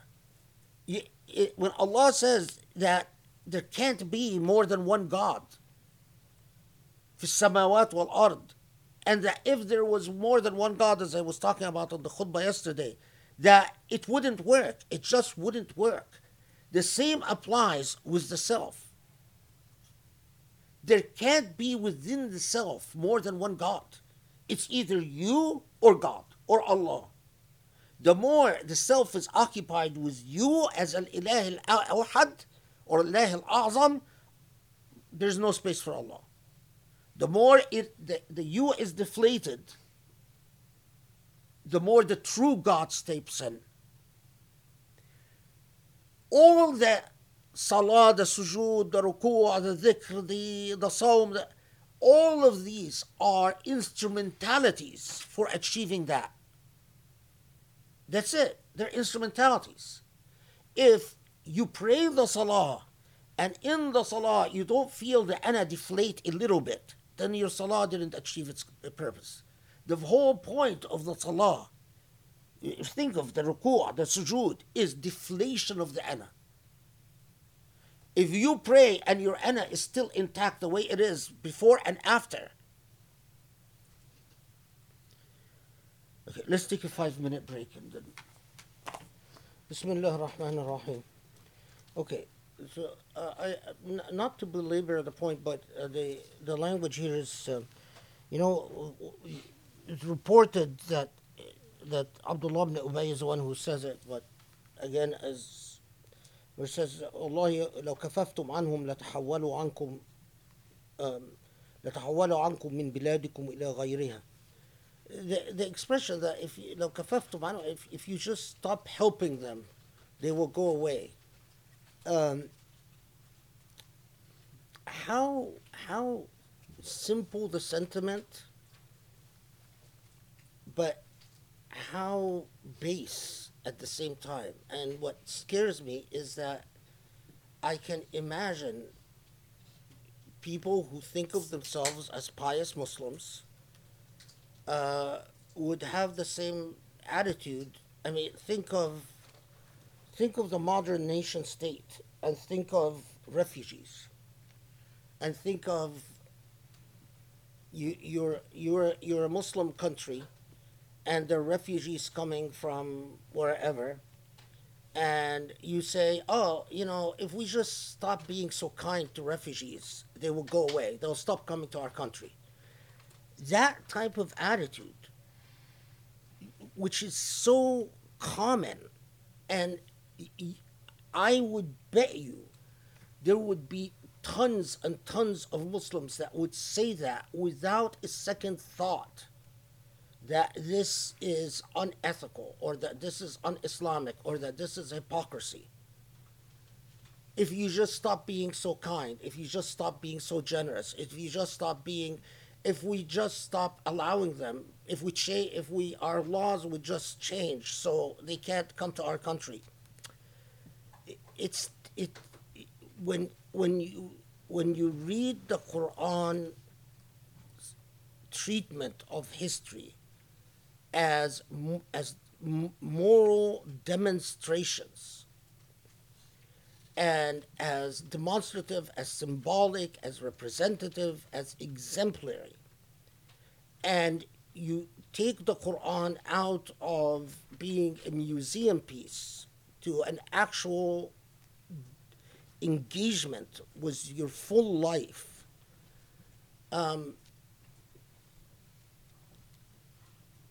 it gives you serious pause, because that attitude, that sentiment, is so common, and any of us can easily fall into hypocrisy, moral and ethical hypocrisy. Okay, then the last move of Surah Al-Munafiqun,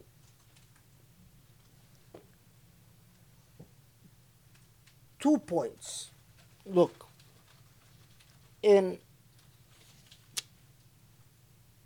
16, first, when Allah tells us, فَاتَّقُوا اللَّهَ مَا اسْتَطَعْتُمْ.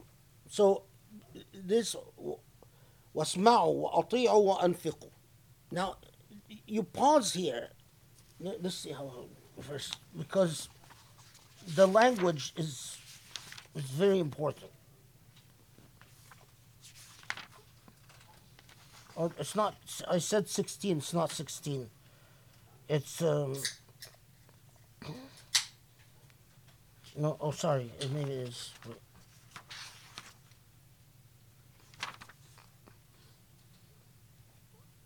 Sorry.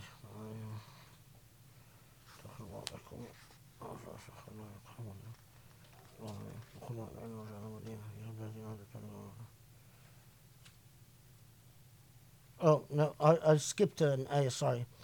يا أيها الذين آمنوا لا تلهكم أموالكم ولا أولادكم عن ذكر الله من يفعل ذلك فأولئك هم الخاسرون. 9. This is 9.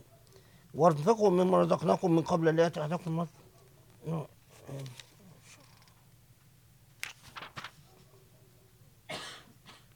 Okay, my brain remembered an ayah from Surah Al-Taghabun and confused it with Surah Al-Munafiqun. So strike everything I said and let's start scratch again. Okay, sorry. My apologies. So let's go to verse 9. يا أيها الذين آمنوا لا تلهكم أموالكم ولا أولادكم عن ذكر الله. So then that getting to the crux of the matter of this egoism,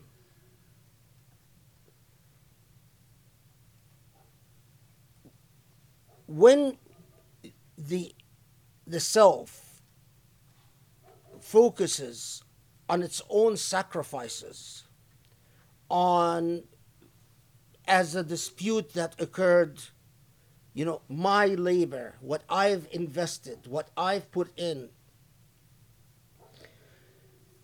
fundamentally, in the most basic sense, this is precisely that you've become focused on material things that you associate with the self. Al-amwal wal-awlad. Amwal, of course, is all possessions, all. But the awlad is whoever you associate with the self. The awlad is not just your children, but whether it's relatives, whether it's a clan, whether it's a nation, it's what you identify with the me. And when Allah says that لا تلهكم, of course, if you take this verse out of context, well, then the Quran makes a point that don't become distracted by material things and from a proper remembrance of Allah. But in context, in Surah Al-Munafiqun, what it's saying is get your priorities straight. The problem is when you allow your money or your sense of whatever you identify your ego as, taking priority over dhikrillah. And dhikr here is not just that you are sitting and doing dhikr, but it is the proper meaning of dhikr. Jihad fi sabilillah is a dhikr. The full investment in putting Allah first is dhikr. When you sacrifice for an ethical principle, that's dhikr. When you spend from your money in Allah's cause, that's dhikr. Everything that you do with Allah, for Allah, and because Allah is the priority, is dhikr. You could be engaging in dhikr without actually sitting and doing tasbih. Dhikrillah is every time Allah is in your heart and animates your behavior and animates your choices. That's dhikr. Okay. Then, so in a nutshell, what is the problem with nifaq? The problem is giving priority to whatever the ego is associated with over dhikr, over Allah subhanahu wa ta'ala. The second point, which is the point that closes Surah Al-Munafiqun.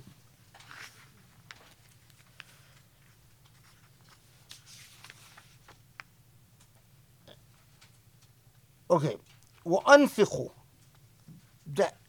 the crux of the matter. وَأَنفِقُوا مِمَّا رَزَقْنَاكُمْ, right? So spend from what Allah has given you.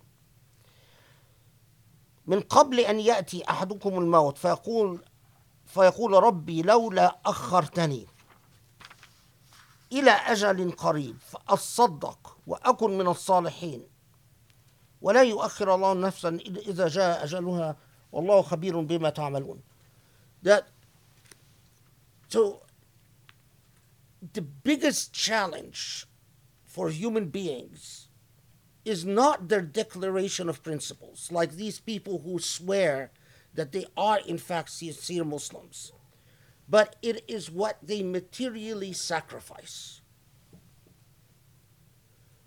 Al-infaq fi sabilillah is all that you expend, and al-infaq mimma razaqaka Allah, that all that you spend from what Allah has given you, whatever the nature of that thing is.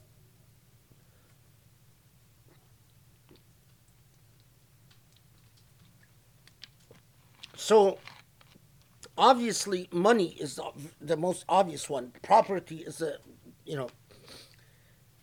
but if you're a doctor and for the sake of Allah you treat people for free, that's infaq fi sabilillah. Allah has given you the skills to be a doctor. If you're a lawyer and you help people for free, that's infaq fi sabilillah, as long as it is for the right cause. Al-infaq fi sabilillah is whatever you sacrifice, whether it is time, material possessions, money, knowledge, skill. But then that last point that deserves a pause. Okay. So before comes a time where you meet death and your sentiment is that what you think to yourself, if only I had more time, if only I would get a second chance. Like, for instance, you discover that you've got a month to live, or or not even a month, or whatever. Then you tell yourself, if only I would do it all over again, this time I would in fact would expend in Allah's cause. Now notice that this is not, in the context of nifaq, this is extremely significant. The heart of the matter for al-munafiqun, for hypocrisy, for the problem of hypocrisy, is that not the time of death would come and you'd say, well, if only I had more time to worship, or more time to do tasbih, or more time to fast. A munafiq can do all of that without a problem. A munafiq, it's nothing off their back, because your salah, your tasbih, your sawm could ultimately accrue to the benefit of your own ego. It could just make you feel closer to God and I'm a good person. The true test is what you sacrifice. which of course, if you when you understand that the context of Surah Al-Munafiqun, that it essentially arose out of the whole question of sacrifice, the dispute, and so on and so forth, then you realize why that when death comes, Allah tells you, you will think to yourself, if only I would have defeated that hypocrisy within by fasaddaq. The sadaqah here means that the giving, the act of giving. Sadaqah, again, it's not as it's not just the money, but it is all that you give in Allah's cause. All of it. This is the way that you defeat the hypocrisy in the heart. You get over yourself and you give. You get over yourself and you give.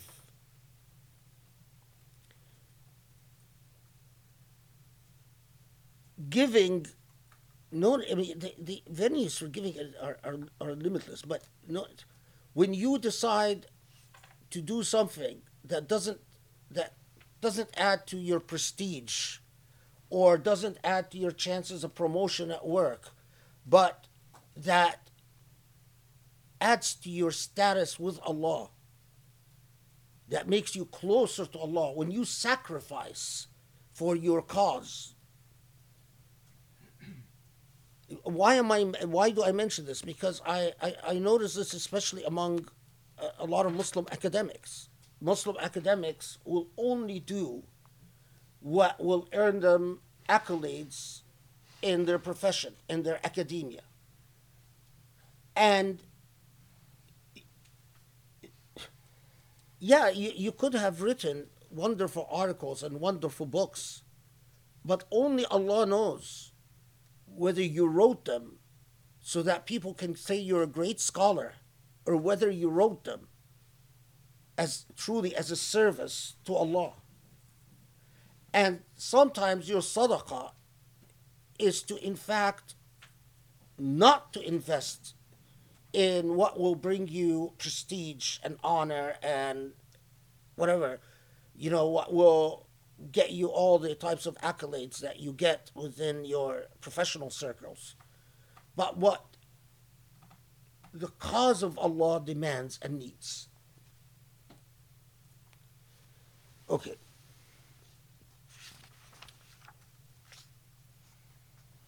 I want to just make sure I didn't forget anything.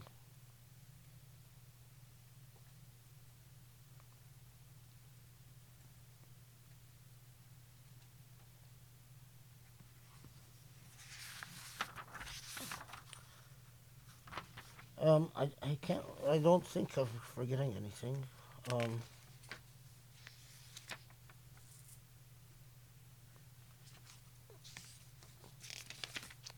Okay, I think it's the remarkable thing. It's a short surah, but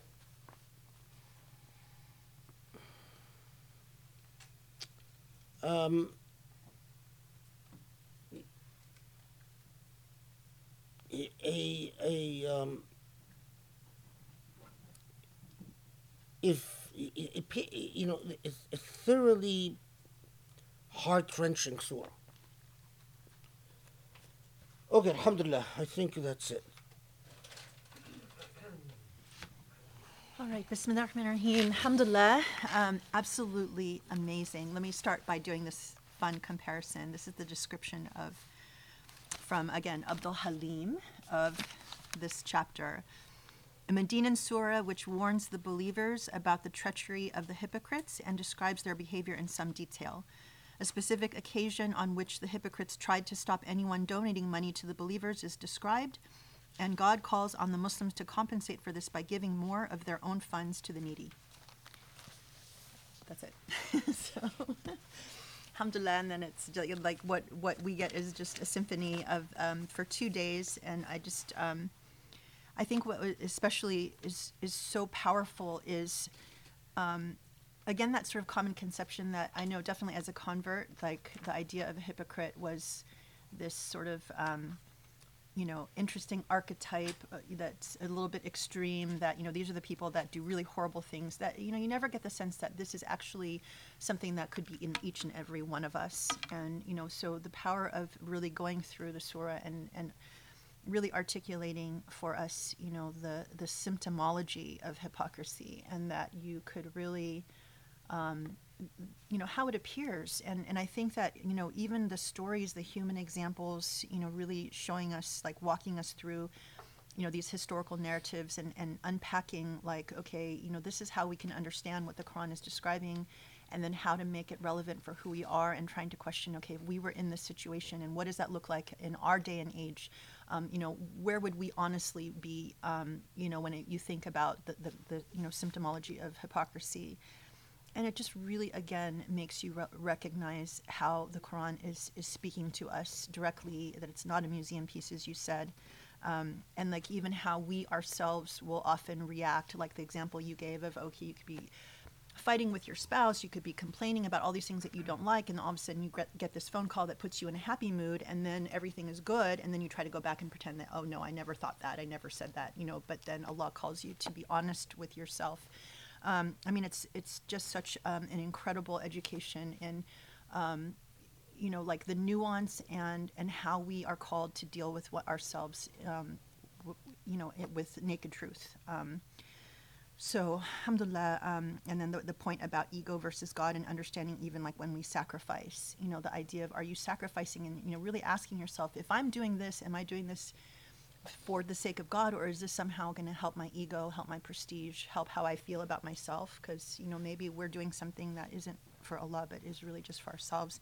And the importance of action over appearance, that, truly it's not about labels, but it's about what we actually do. So this was such an incredible surah. Alhamdulillah, thank you so much. And let me start by asking, if one was the dhikr, and then if you could maybe share with us, again, your own like engagement with the surah, and where you were, and what were the things that, The dhikr, what is it? It's number. No, it's number. What is it? Yeah, it's number 9. والذين آمنوا تتقوا أموالكم وأولادكم عن ذكر الله. Because number 9 is the essence of what the problem is. The Surah Al-Munafiqun, I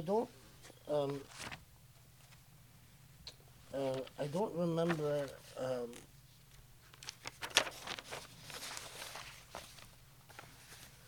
Yeah. Okay. So what I do remember about it, what I do remember is that I I mean the research in it was after Surah An-Nisa. Um, uh, anyway, just that's the way the order of the research went as things just unfolded. But anyway, um, and actually it was after also Mujadala. But the first thing that is that some of the reports mention Surah Al-Munafiqun as taking place around the 5th century Hijrah. Other reports say that it was 6th century Hijrah. So situating the progression was important for me. And then some of the reports say that it was around the Ghazwat Banu al-Mustaliq, the one that I've talked about, while other reports said that it was around Ghazwat Tabuk. And Ghazwat Tabuk, then it would be too late. And so I remember I spent a lot of time just researching why would some reports say that it's around Ghazwat Tabuk, why some reports placed it as so late, which so that was And uh, when you find a great deal of disagreement about the details of historical events, whether it was um, because Abdullah ibn Ubay would uh, do this thing at Jum'ah where he says, I present you to your prophet, and then people would say, so, or whether it was the dispute over the water hole, and when you find this, or the story of Juwairiya, and it, that means that there was a great deal of interest. There are some historical events where you have just a very few narrations, and that then tells you that there there there there wasn't a lot of talk about these events. That the memory was streamlined down certain, if you will, arteries that preserved the historical event. And then you look for, well, was there interested parties that could have biased these very specific historical events? But when you find a large platform of participation, a lot of different conflicting narratives, that means there were some hot events that got a lot of people talking, and then keeping track of all the people that participated in the narratives. So all the people that narrated something, and then investigating systematically. Okay, who was the person? Why? What is the role of this person? And why does this person's narrative disagree, different from this other person's narrative? Um, and then trying to what sort of, it's like a bit like archaeological work where you're trying to figure out, okay, there's something that animated all these people, that got all these people excited. What were the basic elements historically? And then, of course, once you understand um, what people at least are saying the surah is about, um, the language that Allah uses in addressing, or in purportedly addressing a certain historical set of historical events, is of critical importance. Because, as I said, why didn't Allah, talk about Abdullah ibn Ubay if it was just all about Abdullah ibn Ubay? But instead, Allah focuses on these specific elements. As short as Surah Al-Munafiqun um, is, um, there actually it took a lot of research. It involved a lot of charts of the riwayat, who said what, and what were the isnads of each. Okay, and who what the various participants could have been involved in, not involved in, um, who were the various people that were accused of hypocrisy, who were the people that are sometimes, there's disagreement as to whether they were part of those labeled as hypocrites or not, because that's another aspect. There are these figures that there are people like Abdullah ibn Ubay, was everyone says was a hypocrite, but there are figures where you get um, disagreements, and then the realization that you know from this complex historical tapestry is it's really significant the way that Allah then, for a scholar, the tapestry important, but the way that Allah marginalizes the historical tapestry to get us to focus on a moral message. That's very important because Allah doesn't point to these historical events in any specific detail, but preserves enough of the nuance to know how the sort of the malicious nature and incremental nature of hypocrisy itself. And also, I remember the background of this is Hassan Abdul Ghani, rahmahullah, wrote a book called Al-Munafiqun wa Shu'ab al-Nifaq. Hassan Abdul Ghani, of course, in his book, he didn't he did what a lot of what most Muslims do, where he takes the ayat from various without the approaching Surah Al-Munafiqun thematically. But I wanted to understand why, if Allah talks in about nifaq in a number of surah, why a surah would be dedicated to the theme of al-munafiqun, because that's also significant. So then what you realize is that this short surah is a summation of everything you read in the Quran about the phenomena of nifaq. And this surah is basically saying, your mal, your amwal and your awlad, every time they become the vehicle to be vested in the self, and dhikrullah, what you say is dhikrullah, is not really a dhikrullah, but it is a form of dhikr and nafs. That's the heart of nifaq.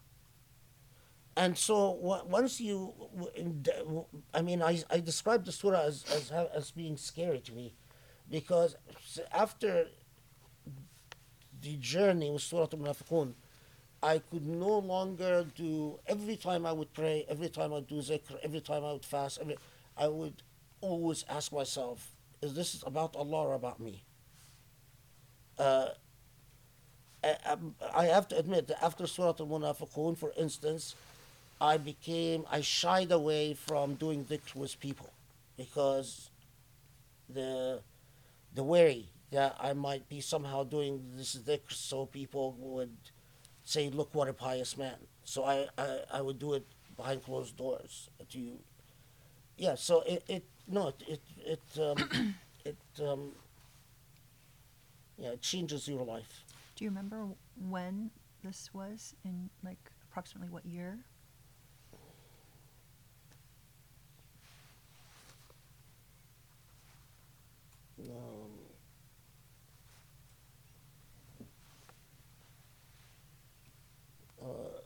My mom passed away 2011, right? I remember this was like a couple of years after my mom passed away. So it must be 2013, 13, 14, something like that. I ask because I wonder if it also changed, when you made the comment about scholars, oftentimes will only sacrifice and do what will advance, their prestige, if that affected anything. Yeah, no, it did. But it's a gradual thing. When you, because you notice, you of course, colleagues that get offers from other schools, people that are teaching at your school, and then you find out, okay, they're now going to move to Yale, move to Harvard, move to or whatever, and then you have to have an honest moment with yourself. You can pursue that route because you can achieve that route if that's what you want, or you can pursue a different route. And so, especially after that time, 2013, 2014, it became heart and core of a lot of life decisions that you make. Um, what book are you going to publish next? Um, with who you're going to publish it with, because if you want a certain route in life, you know that there's certain publishers. But to publish with certain people, you have to write a certain type of book. Everything. It is a full engagement with life in every sense. Um, even who you're friends with, right? Um, who do you decide to spend time with? Who becomes your network? What constitutes your network? Um, in academia, a lot of things are done through um, socializing and your connections, and eh, and connections are sometimes even more important than your objective scholarship. That's it's everything is it's a conscious decision that you have to make, and you have to be honest with yourself. And so yeah, it did. I mean, it of course my family ha- lived the consequences of these decisions with me. So I would say our trajectory of our lives have been greatly influenced by yeah. Oh, but alhamdulillah, because also it brought us to this project and Project Illumine, and I know the sacrifices that are made when you decide to pursue something that will get you the accusation of becoming an imam or a mullah within a Yeah. professional context. But as like we have benefited, like when I hear you talk about like all the research and all of the work and all the questions and everything that you went through to arrive at what you delivered to us today, which is an insight that you can't find anywhere, I'm sure. And even to like at the end say, okay, to defeat hypocrisy, here are the two things you have to do: get over yourself, and then you give. I mean, that is so powerful. And for you, all of that work that you did to arrive to give us that, and we're just here to receive it. But it means something to. I mean, how would we have ever come to this if you hadn't done that? And so for that, I mean, may Allah bless you. So amazing. And like for us as a family, we had no idea this is what you were doing. I mean, we just knew that. We just know that now, today, after having received it. And so I'm so grateful. The blessings of being left alone as a scholar is that you can yeah yeah yeah you do yeah just if and if you hadn't pushed me to share this stuff here, you would no one had ever found out except Allah that what I was doing in these many hours that I was hiding out in my And in my Allah would have den. been mad at you. You figured it out. Why didn't you tell anybody? Alhamdulillah. We joke about this a lot. So anyway, alhamdulillah. But I just want to for those people who are young and want to I'm just going to tell you that nothing kills your academic career right now more than becoming known as a sheikh or a mullah or an imam. Um, and that's why you don't find too many academics giving khutbahs, for instance. But you have to make choices in life, and you have to decide what is most important for what you believe in. Alhamdulillah. Okay, let me open up to questions. Come on, Rami.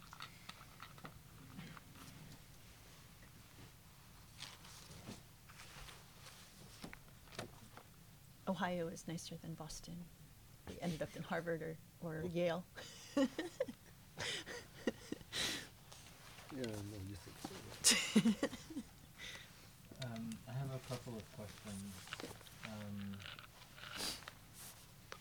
Okay, first of all, was there a deeper connection to the narratives about Juwayriyya and the underlying theme of Surah Munafiqun, or was it just to set give your opinion, because this really comes up very frequently in the tafsir? Secondly, what's really interesting, because you're saying that, okay, fight nifaq by giving, and the word is anfiqu, same root of munafiq and anfiq. And I was looking in Lisan al-Arab that the word munafiq was a neologism, according to Lisan al-Arab, amongst the Arabs, like referring to specifically like this type of character. So I was wondering if there's anything to add on this connection between infaq and munafiq. And then lastly, at the end, you were talking about how, it's easy for a munafiq to pray, fast, feel spiritual, and the true test is sacrifice. And this is related to a question that I asked you after last halaqah, because, just for example, like like Shari al-Affasi, going and talking, praising CC, but also his life is leading prayer. And he lives a very luxurious life, and the part that I struggle to wrap my mind around is, okay, if people like a munafiq like this is having spiritual experiences, isn't that confirmation for their life choices and lifestyles? And if so, how can Allah reward someone in that way, in a matter that might be taken as confirming that I wouldn't feel this way in salah if I wasn't a munafiq?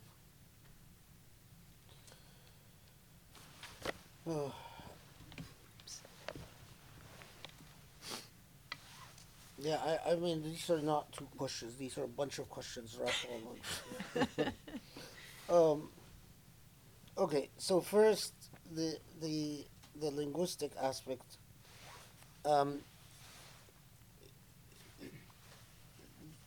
The word munafiqun, linguistically, the relationship between infaq and nifaq, interestingly enough, goes back to the way bukhl, stinginess, was seen in Arabic culture. That because karam was highly valued and bukhl was seen as a stinginess, as a serious moral shortage. And so the most classic example, the sort of the example that at least played the critical role in the emergence of the language usage itself, is that a munafiq, or the hypocrite, the way they spend is not consistent with what they say. So that their infaq, their spending, and in fact, quite often, in Arabic poetry, hypocrisy is portrayed as someone who claims to be extremely generous, but didn't properly feed their guests, and that would be described as hypocrisy. But of course, language is regardless of the history of the word itself. The word munafiqun evolves and acquires numerous meanings beyond simply inconsistency in the way that you spend, and from your declared and or avoid beliefs and principles, or at least declarations about who you are or the self. Anyway, but so the biggest, of course, but it remains the kernel of it though is that it remains that the the most the biggest challenge is for one to expend, to sacrifice, consistent with what their declared principles are. And this comes back to the point you made about figures like Mishari al-Fasi and what's his name, uh, that person that I can't stand. Huh? Jeffrey? No, Habib. Well, Habib Jeffrey is among them, but the guy in Mecca who called it's Sudais, yeah. Uh, you see, the thing about spiritual experiences, and the Sufi literature, by the way, is full of that. The, I'm going to approach it from a. Do you know that among the biggest deceptions? So when someone enters into the field of black magic,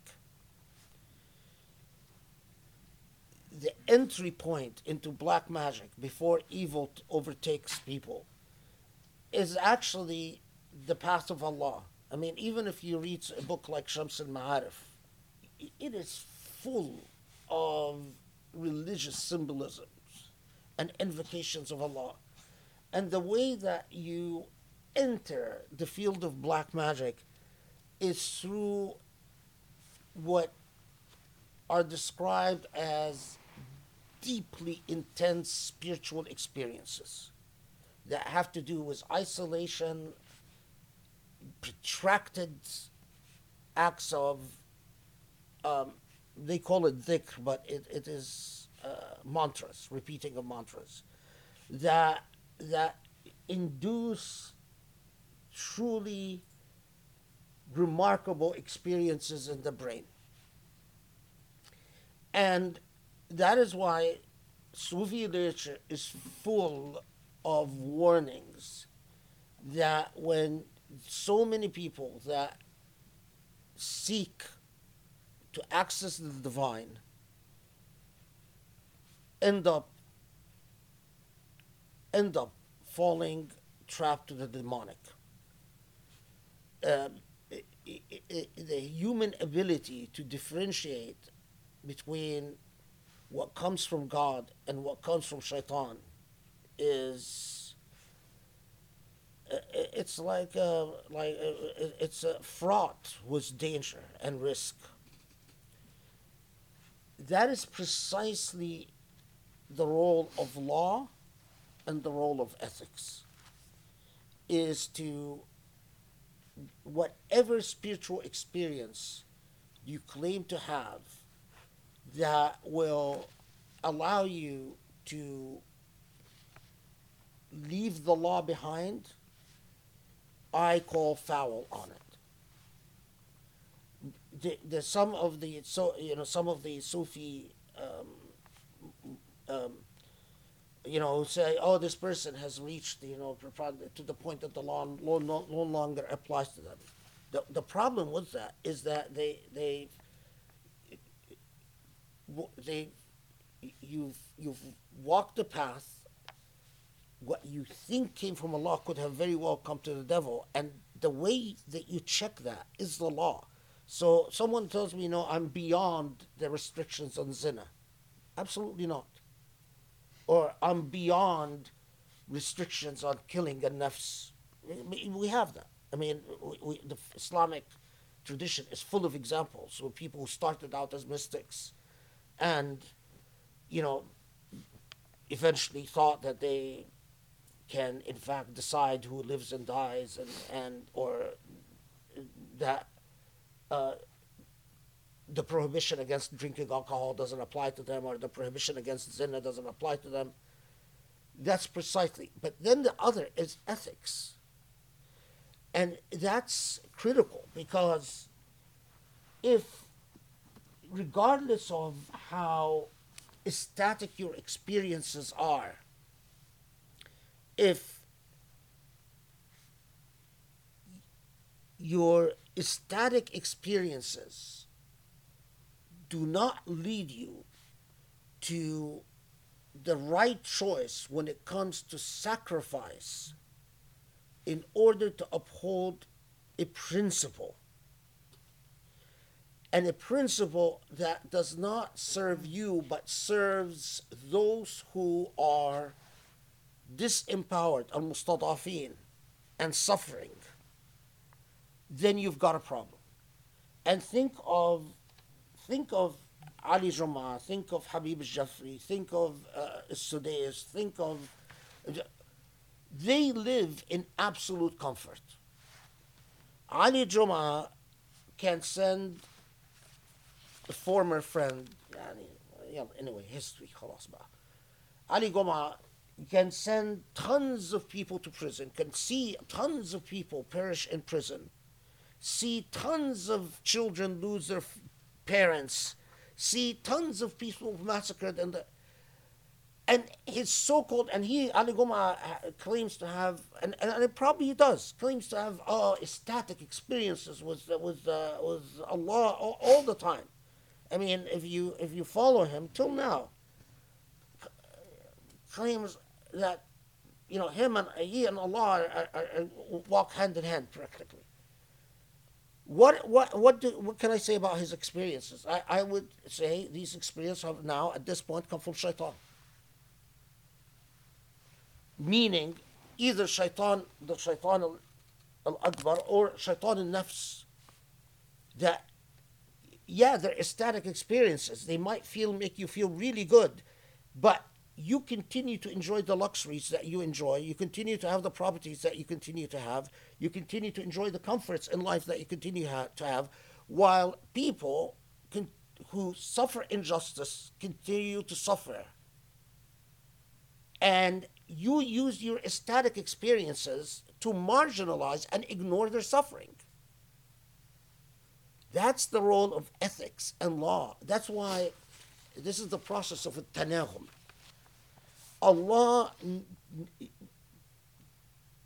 gave us a nafs that is capable, that has this antenna to receive the supernal, what is beyond al-tabi'ah, what is beyond the normal world, to the paranormal. However, Allah put law and the rational ethics in place to limit our ability to become gods ourselves. Because we, as khulafa'ullah, we are sort of semi-gods. But that semi-gods in the sense, in the most negative sense, in the sense that we are capable of ultimately worshipping ourselves rather than worshipping Allah. And the thing about ecstatic experiences are that they can easily devolve into worshipping the self. You are actually having an ecstatic experience through the self, for the self, and by the self. It's a high. But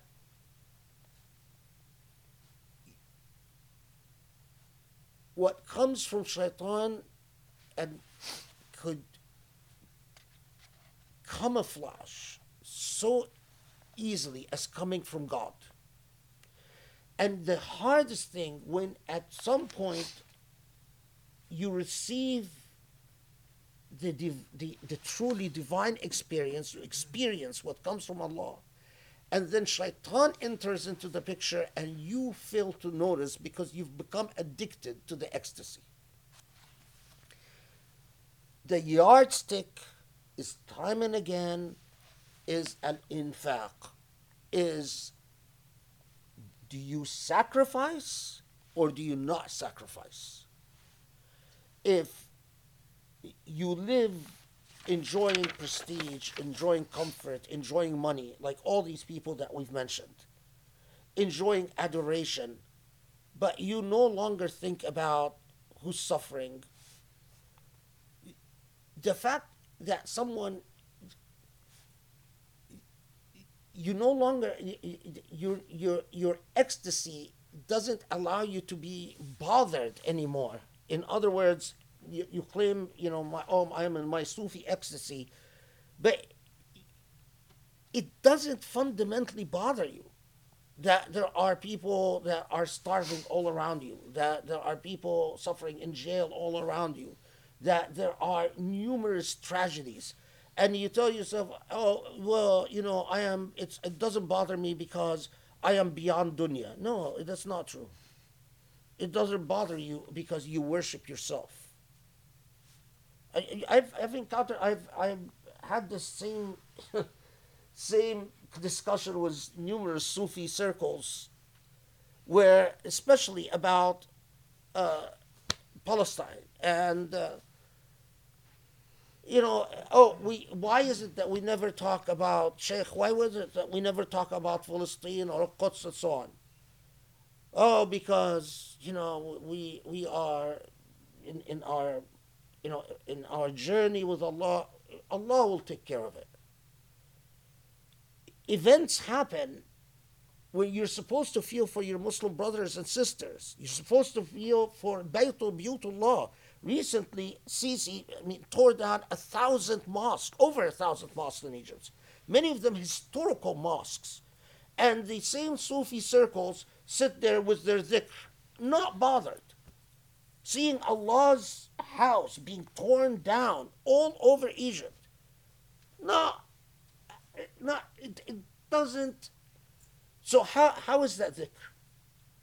How dhikr then becomes a drug? You're taking a drug. It's not about Allah. It's not about Islam. It's about the drug that makes you feel good.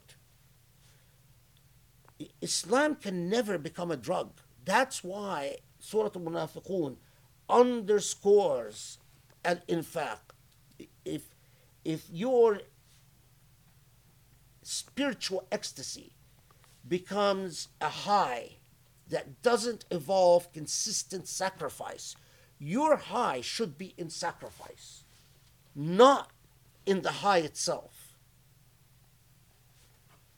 So it is absolutely, I admire the Sufi that truly, the old classical Sufism, the Sufism that would say, to be a true Sufi, you must be truly without, truly poor. That I respect.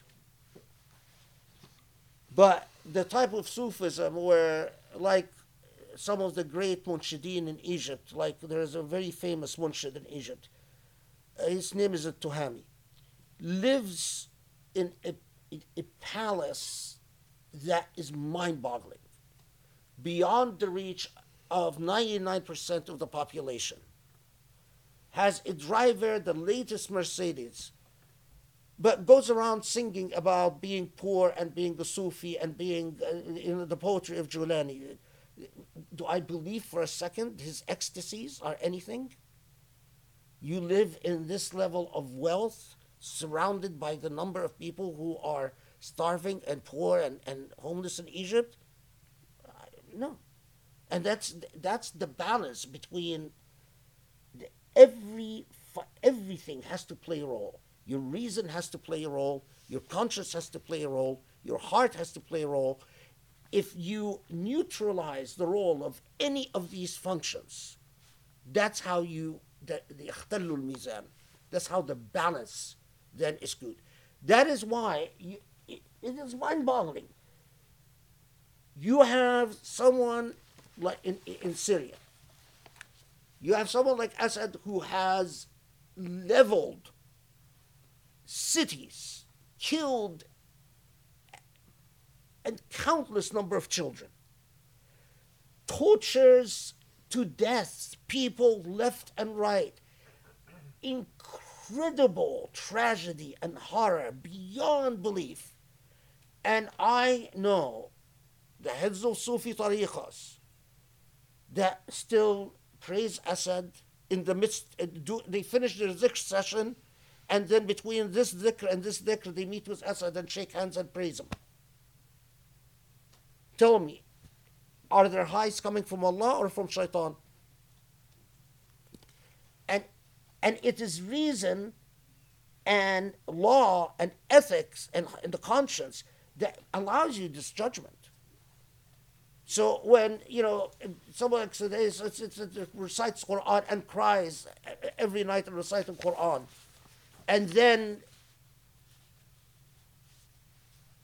not a sentiment about the Quds, not a sentiment about Palestinians, not a sentiment about the Muslim China, in China, not a sentiment about the horrible treatment of the Rohingyas in Saudi, not a sacrifice about the amount of wealth and comfort that he lives in.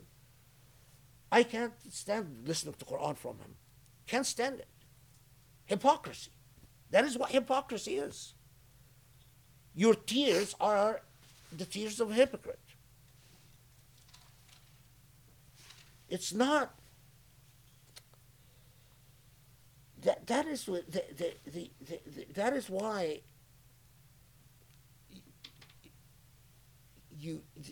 notice, like in Surah Al-Munafiqun, it could have emphasized that those who are Munafiqun, just as we saw before, that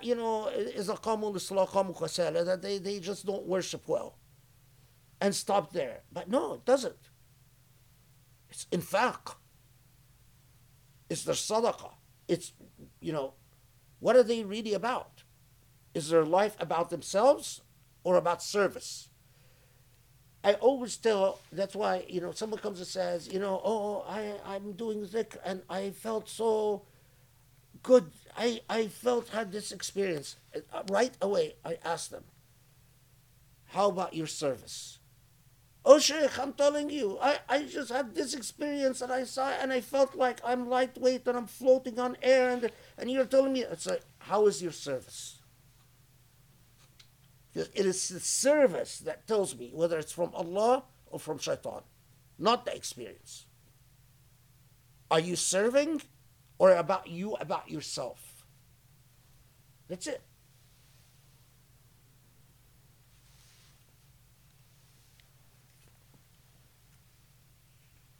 It reminds me of that recent article about Mufti Menk, who was meeting with the rabbi and said, I'm above politics. Yeah, I mean, it's just, no one is above anything. We are human beings and we should know our place. As human beings, we are never above anything. Not above politics, not above economics, not above justice, not above ethics, not above law. Prayer? Or above prayer, obviously. We're never above anything. The crux of Iman is to know your place as a human being. And we are human beings. We are never above criticism, never above self-criticism, never. The minute you start thinking that you are above something, watch out for hypocrisy. Sure. What about the Juwayriya story? Oh, Juwayriya story. No, Juwayriya it comes in only because of the connection to Surah Al-Munafiqun, to Ghazwat Banu al-Mustaliq. I injected the Juwayriya. That's why I was debating whether I should even talk about Juwayriya at all or just leave it to the Sirah, because it's really the only reason that I did talk about it is then I remembered that when I was doing the research on what I called clusters of narratives, it struck me that how many of the people that I know prefer the first cluster and not the second cluster. The cluster that the Prophet, it's so beautiful that. And then how many people that I know who, again, were supposedly pious, but have used narratives like Juwairiyah to do things that were sexually inappropriate. That, well, to get engaged in secret marriages, or um, marry and divorce numerous women. And I know people from certain circles in Jordan, that followers of Hamim Keller, who and I know the role that the story of Juwairiyah and similar stories have played in the culture of these people who and and when I, especially the ones who've written in Arabic, when I went, as I was part of also the research, is reading what modern writers wrote, and some of these writers I know personally, and then asking myself, well, if the evidence is the way I found it, why did so many of these people that I know jump on the first cluster and ignore the second cluster? Like the people in Jordan and other people and so on. And then it struck me that the role of nifaq in it's you're preferring the historical narrative because it serves you. It serves your desire to engage in these secret marriages, into, you know, um, and that's the only reason. Then I thought, okay, I'll talk about Jariri in the context of Surah Al-Munafiqun, because it connects to that element of nifaq. But the element of nifaq it can be found in so many things. Is it this has to do with historical nostalgia, preferring a historical narrative because, and for the cause of Allah, is something I respect. But preferring a historical narrative because you think that it is consistent with the way you understand Allah is at least something I respect, whether I agree with or not. But preferring a historical narrative because it legitimates your impulses, your desires, is something I don't respect. It's something that I see as a function, a product of nifaq. So that's really the connection. But I mean, it's like if we ever do the Sira thing, Inshallah. uh, it there's a lot more to say about this, and similar type thing. Okay, so it's 9:20 now. I know Sharif has a question, and Maghrib is over at 10.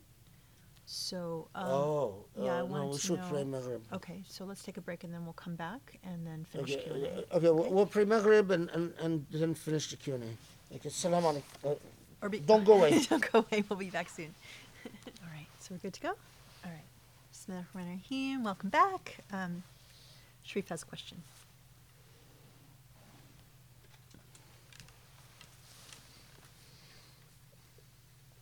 Okay.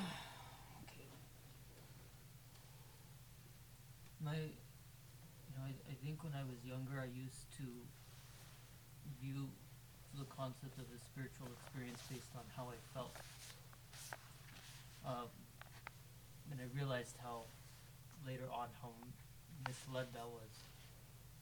Because I think the nature of life is that feelings constantly change.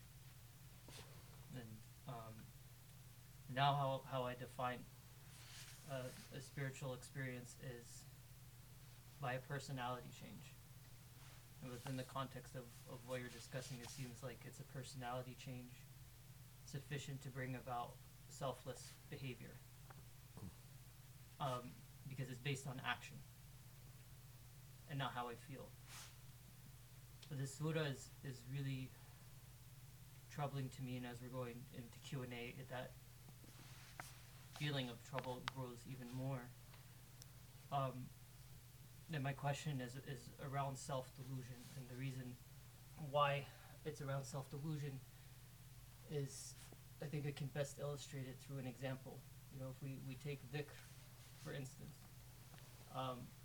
someone might be intending to go into dhikr because they want to feel an elation or an ecstasy. Another person might be going into dhikr because they sincerely want to become closer to God. What I've found, and I don't know if this belief is correct or not, but what I feel my dedication to dhikr in a communal setting is about is not just, is actually the priority is not my own elevation. The priority is how I bond with other people. Because in this society we tend, the habit is to bond with people through gossiping, through heedless talk, through talking about celebrities, through talking about my material, through having fun, through distracting myself, through, it's a collaborative effort and distraction. And so as much as a communal level, as much as I can introduce activities with other people that involve God, I mean, it's like, I was telling Mom the other day that I look at it as like a national anthem. It's something that you're singing, and you're rejoicing in an artistic expression about the glory of God, rather than the glory of the other music that we kind of bond over in this country, which is obviously a very different thing. And so with this, and what you said in the halaqah, that at what point does inconsistency become hypocrisy? I guess what my question is does inconsistency become hypocrisy through self-delusion? Because if I'm going to a dhikr, let's say I'm going to communal dhikr, and that might be in my intention is to collaborate and to join in an activity that is going to allow us to bond over God, which might actually be more, we might have a convert, or might have someone who's just coming into their Islam, and me showing up and being there is actually a good for them. But at the same time, I can't lie to myself that I like how it makes me feel. I like how other people look at me. I like that people might value me for my piety. So is the thing that may possibly prevent me from falling into that trap is being honest that my ego enjoys this. It doesn't mean that I throw the baby out with the bathwater, but I have to be honest, and I have to remain honest about it, and I have to go take that to God and pray about it and ask for forgiveness about it, as opposed to what it seems like in these examples of nifaq that are given in the surah, that it's people who are not just doing these very human things and these very understandable things, but they're constructing a whole narrative, and they're lying to themselves. And even when they apologize, even when they decide not to go to blows to hurt each other, their heart remains in that delusion that they have the right and they're entitled to behave that way. So I don't know if it's intellectually dishonest to say that the linchpin in the whole thing, that maybe it's too simplistic to say that what actually differentiates them and what makes it hypocrisy versus just human failure that can be repented for is self-delusion. But I was wondering if you could say more on that.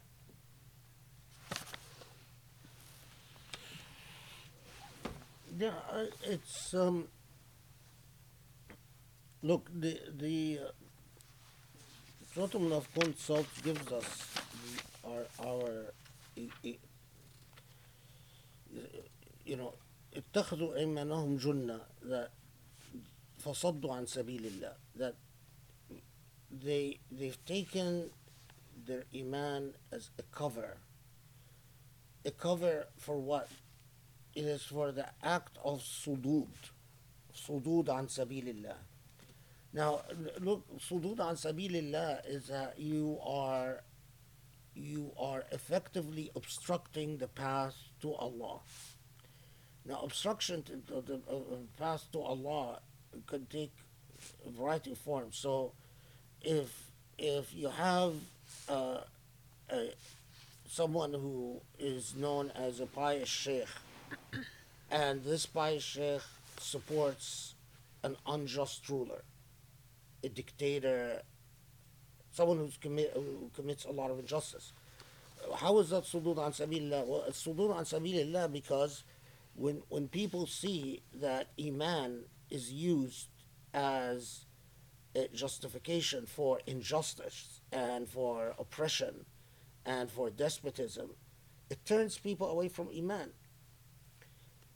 It to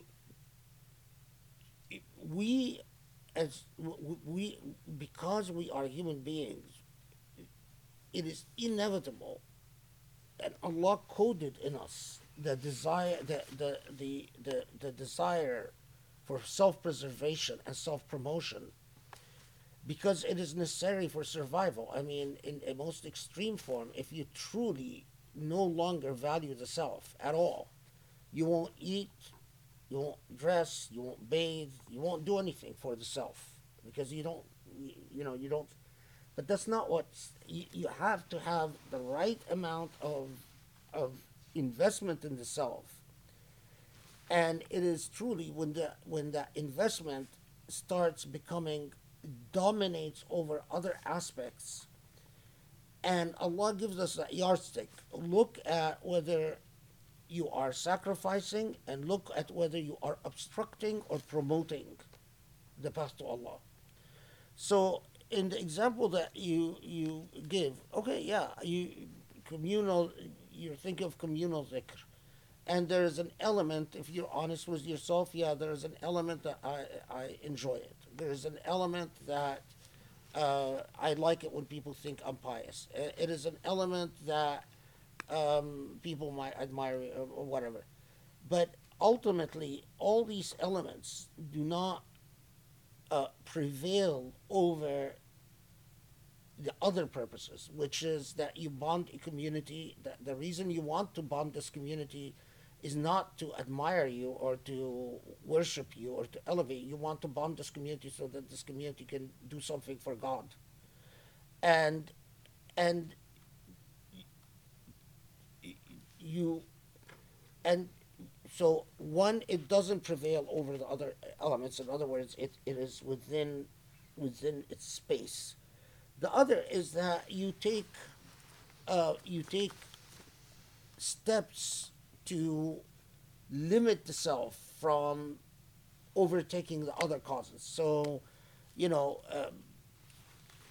within the context of organizing communal dhikr, you you go out of your way to not to put yourself center and stage. You see this even with you know with I was talking recently to someone who has done a great deal of good. Someone who's just treats has done things that have turned neighborhoods from poverty to well-being, has helped um, has helped a lot of sick people. He's a doctor and has treated a lot of people in need and so on and so forth. And of course, there's a certain amount of self satisfaction and happiness with the self. But you notice with such a person, whether they've made their projects about themselves or they made it about the service. And you even observe it in the way that this person reacts to praise. Um, there is false modesty, and subhanAllah, Allah has given the most people, the ability to know it, to sense it.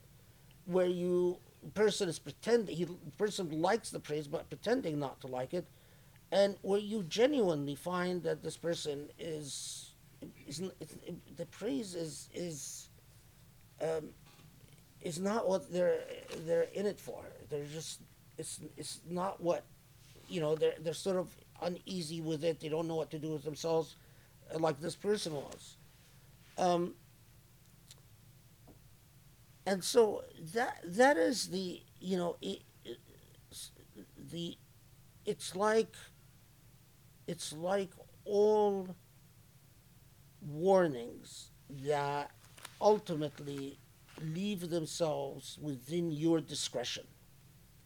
Whenever Allah gives us a discretion by giving us the power, Allah relegates the power in our hands. And then Allah says, use it correctly. Correct usage, because life is complex and because Allah's creation is complex, it can never dumb itself down to flat universals. But it is always striking the balance. And that is why Allah taught us, as we've learned earlier, the mizan in everything. Striking the correct balance, the right balance. But, within, so you ask yourself, have I become like al-khushub al-musannada, like, one of these people who's constantly turning everything into about me? So, have I engaged into a process where every sahha is about me, every conversation is about me, every concern is about me, what is the role of the me in the dynamic that I've unleashed?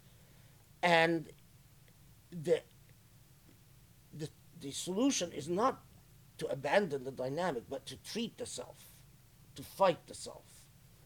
Um, so even when I said that,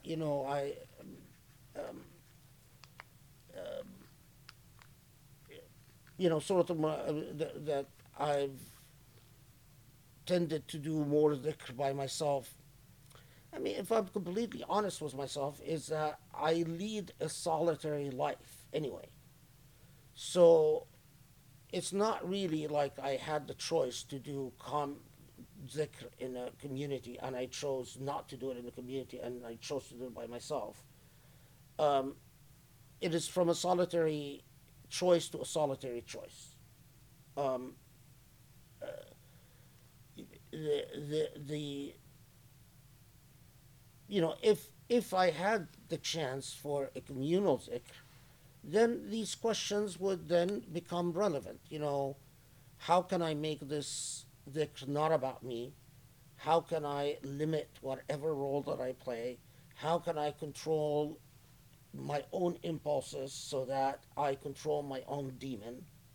Um, is as the Prophet ﷺ warns us that shaitan flows within you like blood.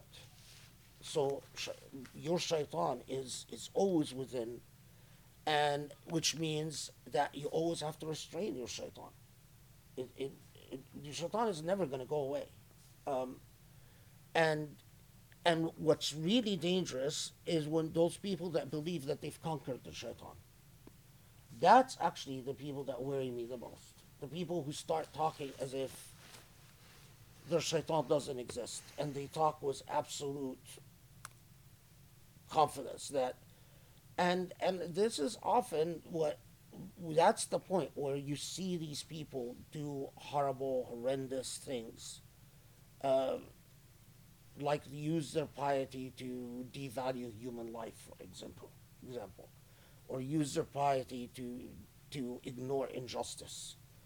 Uh, they first have to convince themselves that, in fact, their shaitan is no longer there, that so they don't have to worry about their shaitan. But it is, as long as a human being can, seriously wrestles, and only Allah knows how serious you are in wrestling with your shaitan. Um, then for as a sign of health, that's I take that always as a sign of health, like your immunity system is working.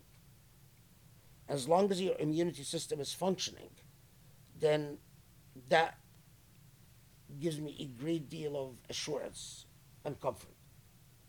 So when you find that someone's immunity system is not there, that's really the big danger. That's really the thing where you say, okay, well, it has, um, and Surah Al-Munafiqun. I mean, in so many, to just take it as about, oh, it's just condemning the hypocrites. No, it's not just condemning the hypocrites of past.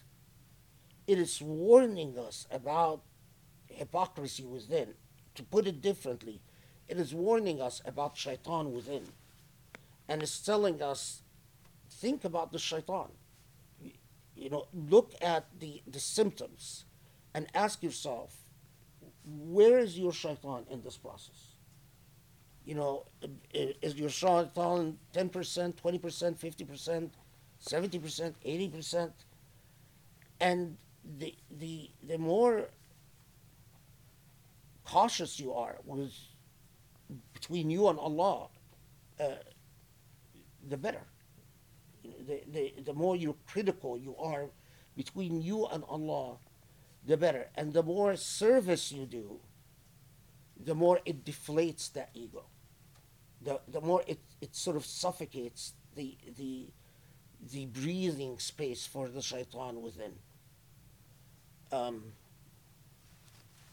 Yeah. Okay. We have a question from Brian. In regards to the homeless crisis in some cities in America, I've heard Muslims say that homelessness is a lifestyle choice and we should not give to them. Instead of understanding the root causes of homelessness, they'll disregard it as not their problem by saying they just need to get psychological help. What literature could the professor recommend about understanding the root causes of homelessness and how the average person can help?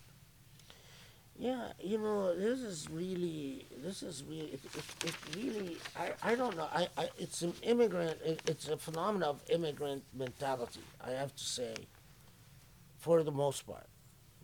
Not always, but for the most part. Just because you're an immigrant, just because you've worked hard, just because Allah enabled you the health, the well-being, to work hard, to pay your bills, to avoid homelessness. Sometimes the same people that say things like that, I know that they exploit the system to get from the state money that they're not entitled to. The same people who are sitting there condemning people for being homeless,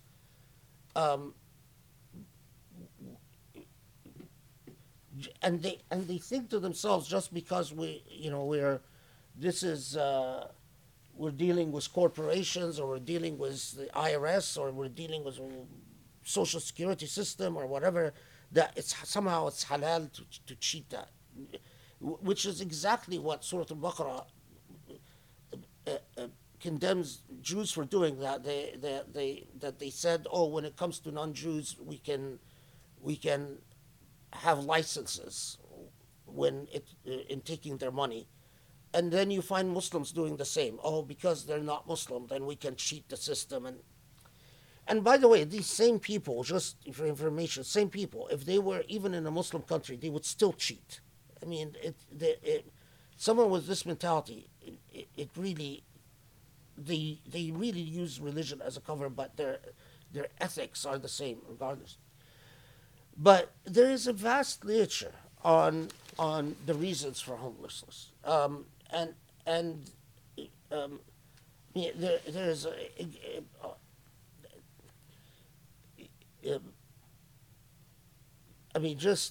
there's a political scientist at Yale called James Scott who has written a lot on homelessness. But even beyond that, if you just do any research on homelessness or urban disposition or urban displacement, and yes, some degree of homelessness is because people are addicted to alcohol or addicted to drugs and can't hold jobs.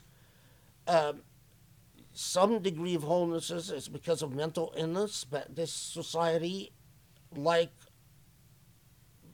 so many other societies, unfortunately, doesn't spend money on mental illness. And while we spend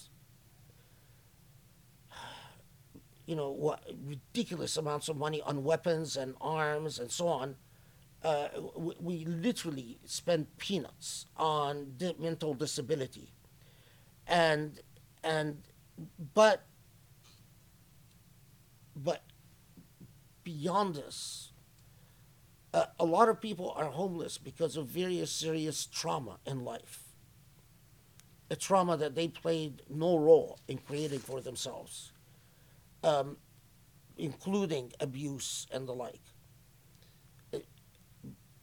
Addiction is often itself an illness that we are only starting to understand, and that's a very big topic.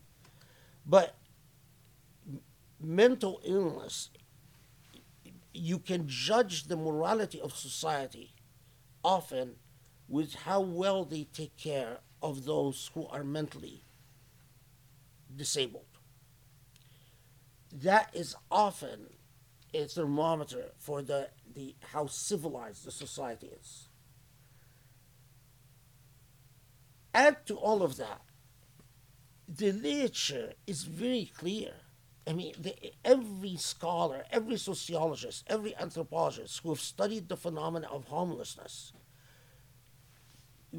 depending on the methodology of the research, the percentages are as high as 50%, and the lowest that I've ever read is 20%, is not due to any mental illness and not even due to any addiction, but a lot of times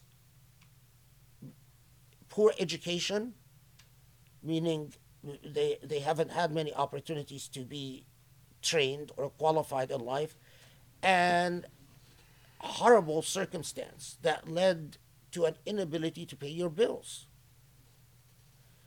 And many of people in such situations end up living in their car until they are forced to sell their car, and then once they sell their car, they're forced to live on the streets, and it's a cycle. Once you are on the streets, and again, I am talking about numerous studies that have documented this, that once you lose your ability to pay your mortgage or your rent and make payments on your car, and you end up in the street, your ability to gain employment, to get off the streets, plummets.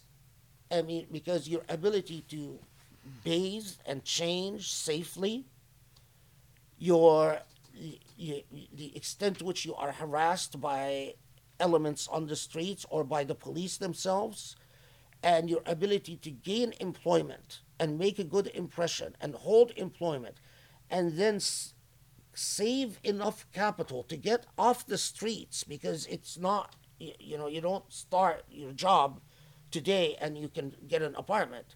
You have to save enough money. So it is just amazingly ignorant to blame the homeless for their plight.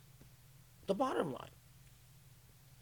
And for a Muslim to do it, it's 10 times as worse. Here again is where, someone that sits there in zikr all the time and then says something very ignorant like this about the homeless.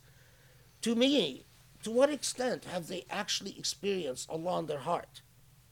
Because they can't be bothered by knowing the reasons for the suffering. After everything that the Prophet ﷺ taught us, after all the times that the Quran emphasized Ibn Sabil and Miskin, and after all of this, they can look at people in the street, people in trouble, and not be bothered to actually become educated about why they're in trouble, and are comfortable dismissing their suffering by some sweeping generalizations, and often taking their dhikr and their worship as junnah to ignore the suffering.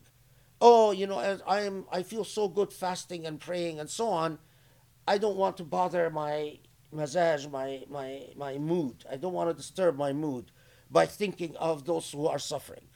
What type of piety is this? It's not piety. That's a drug. You've turned your iman into a drug, into a high. Eh, The very nature of your iman is not about you. It's about Allah.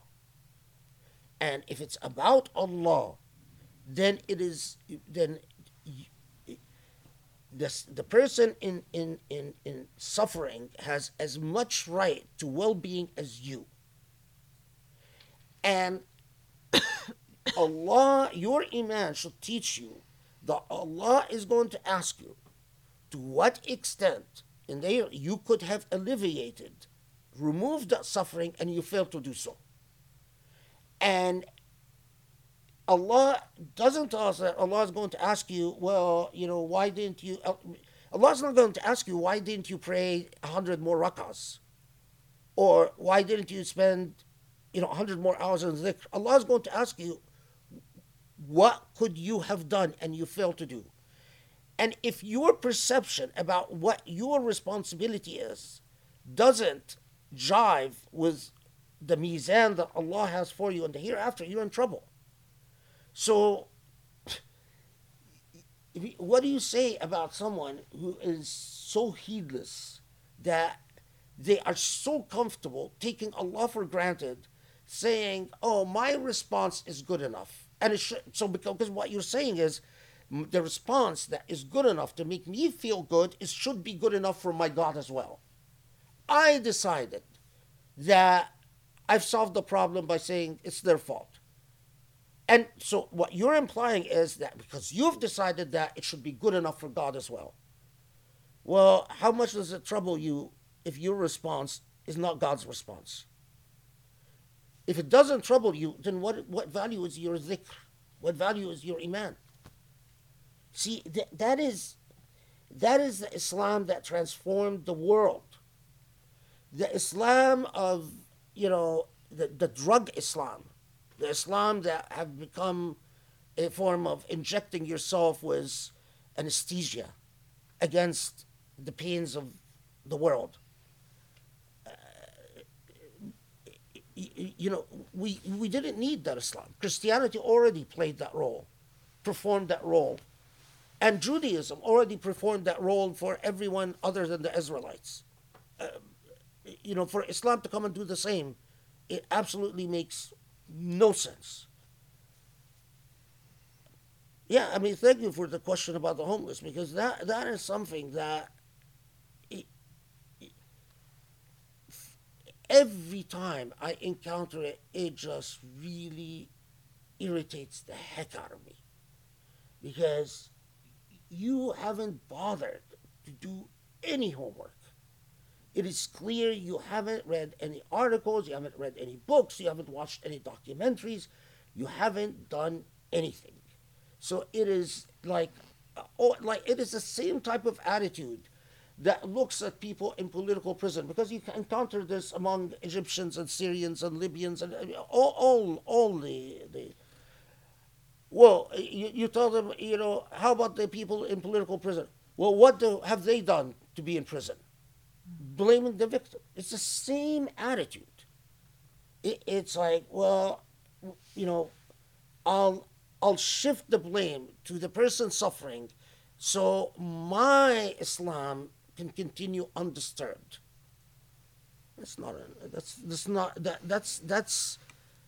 That's truly, if you think of what Shaitan would want to corrupt as-sirat al-mustaqim, to corrupt the path of Allah, I can't think of a more devious thing for Shaitan to want than that.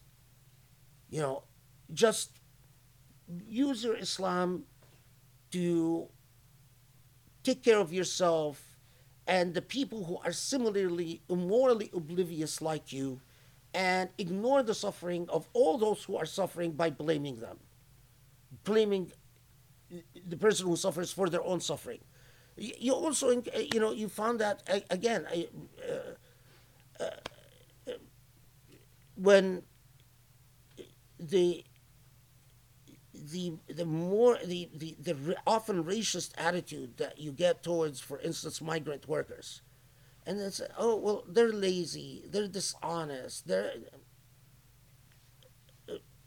as if you had any hand in being born an American or a Saudi or a Kuwaiti, or, you know, this is what, something Allah gave you to test you, not to bless you, to test you. Being born a Saudi or a Kuwaiti or whatever, it's not a blessing, it's a test. Yeah.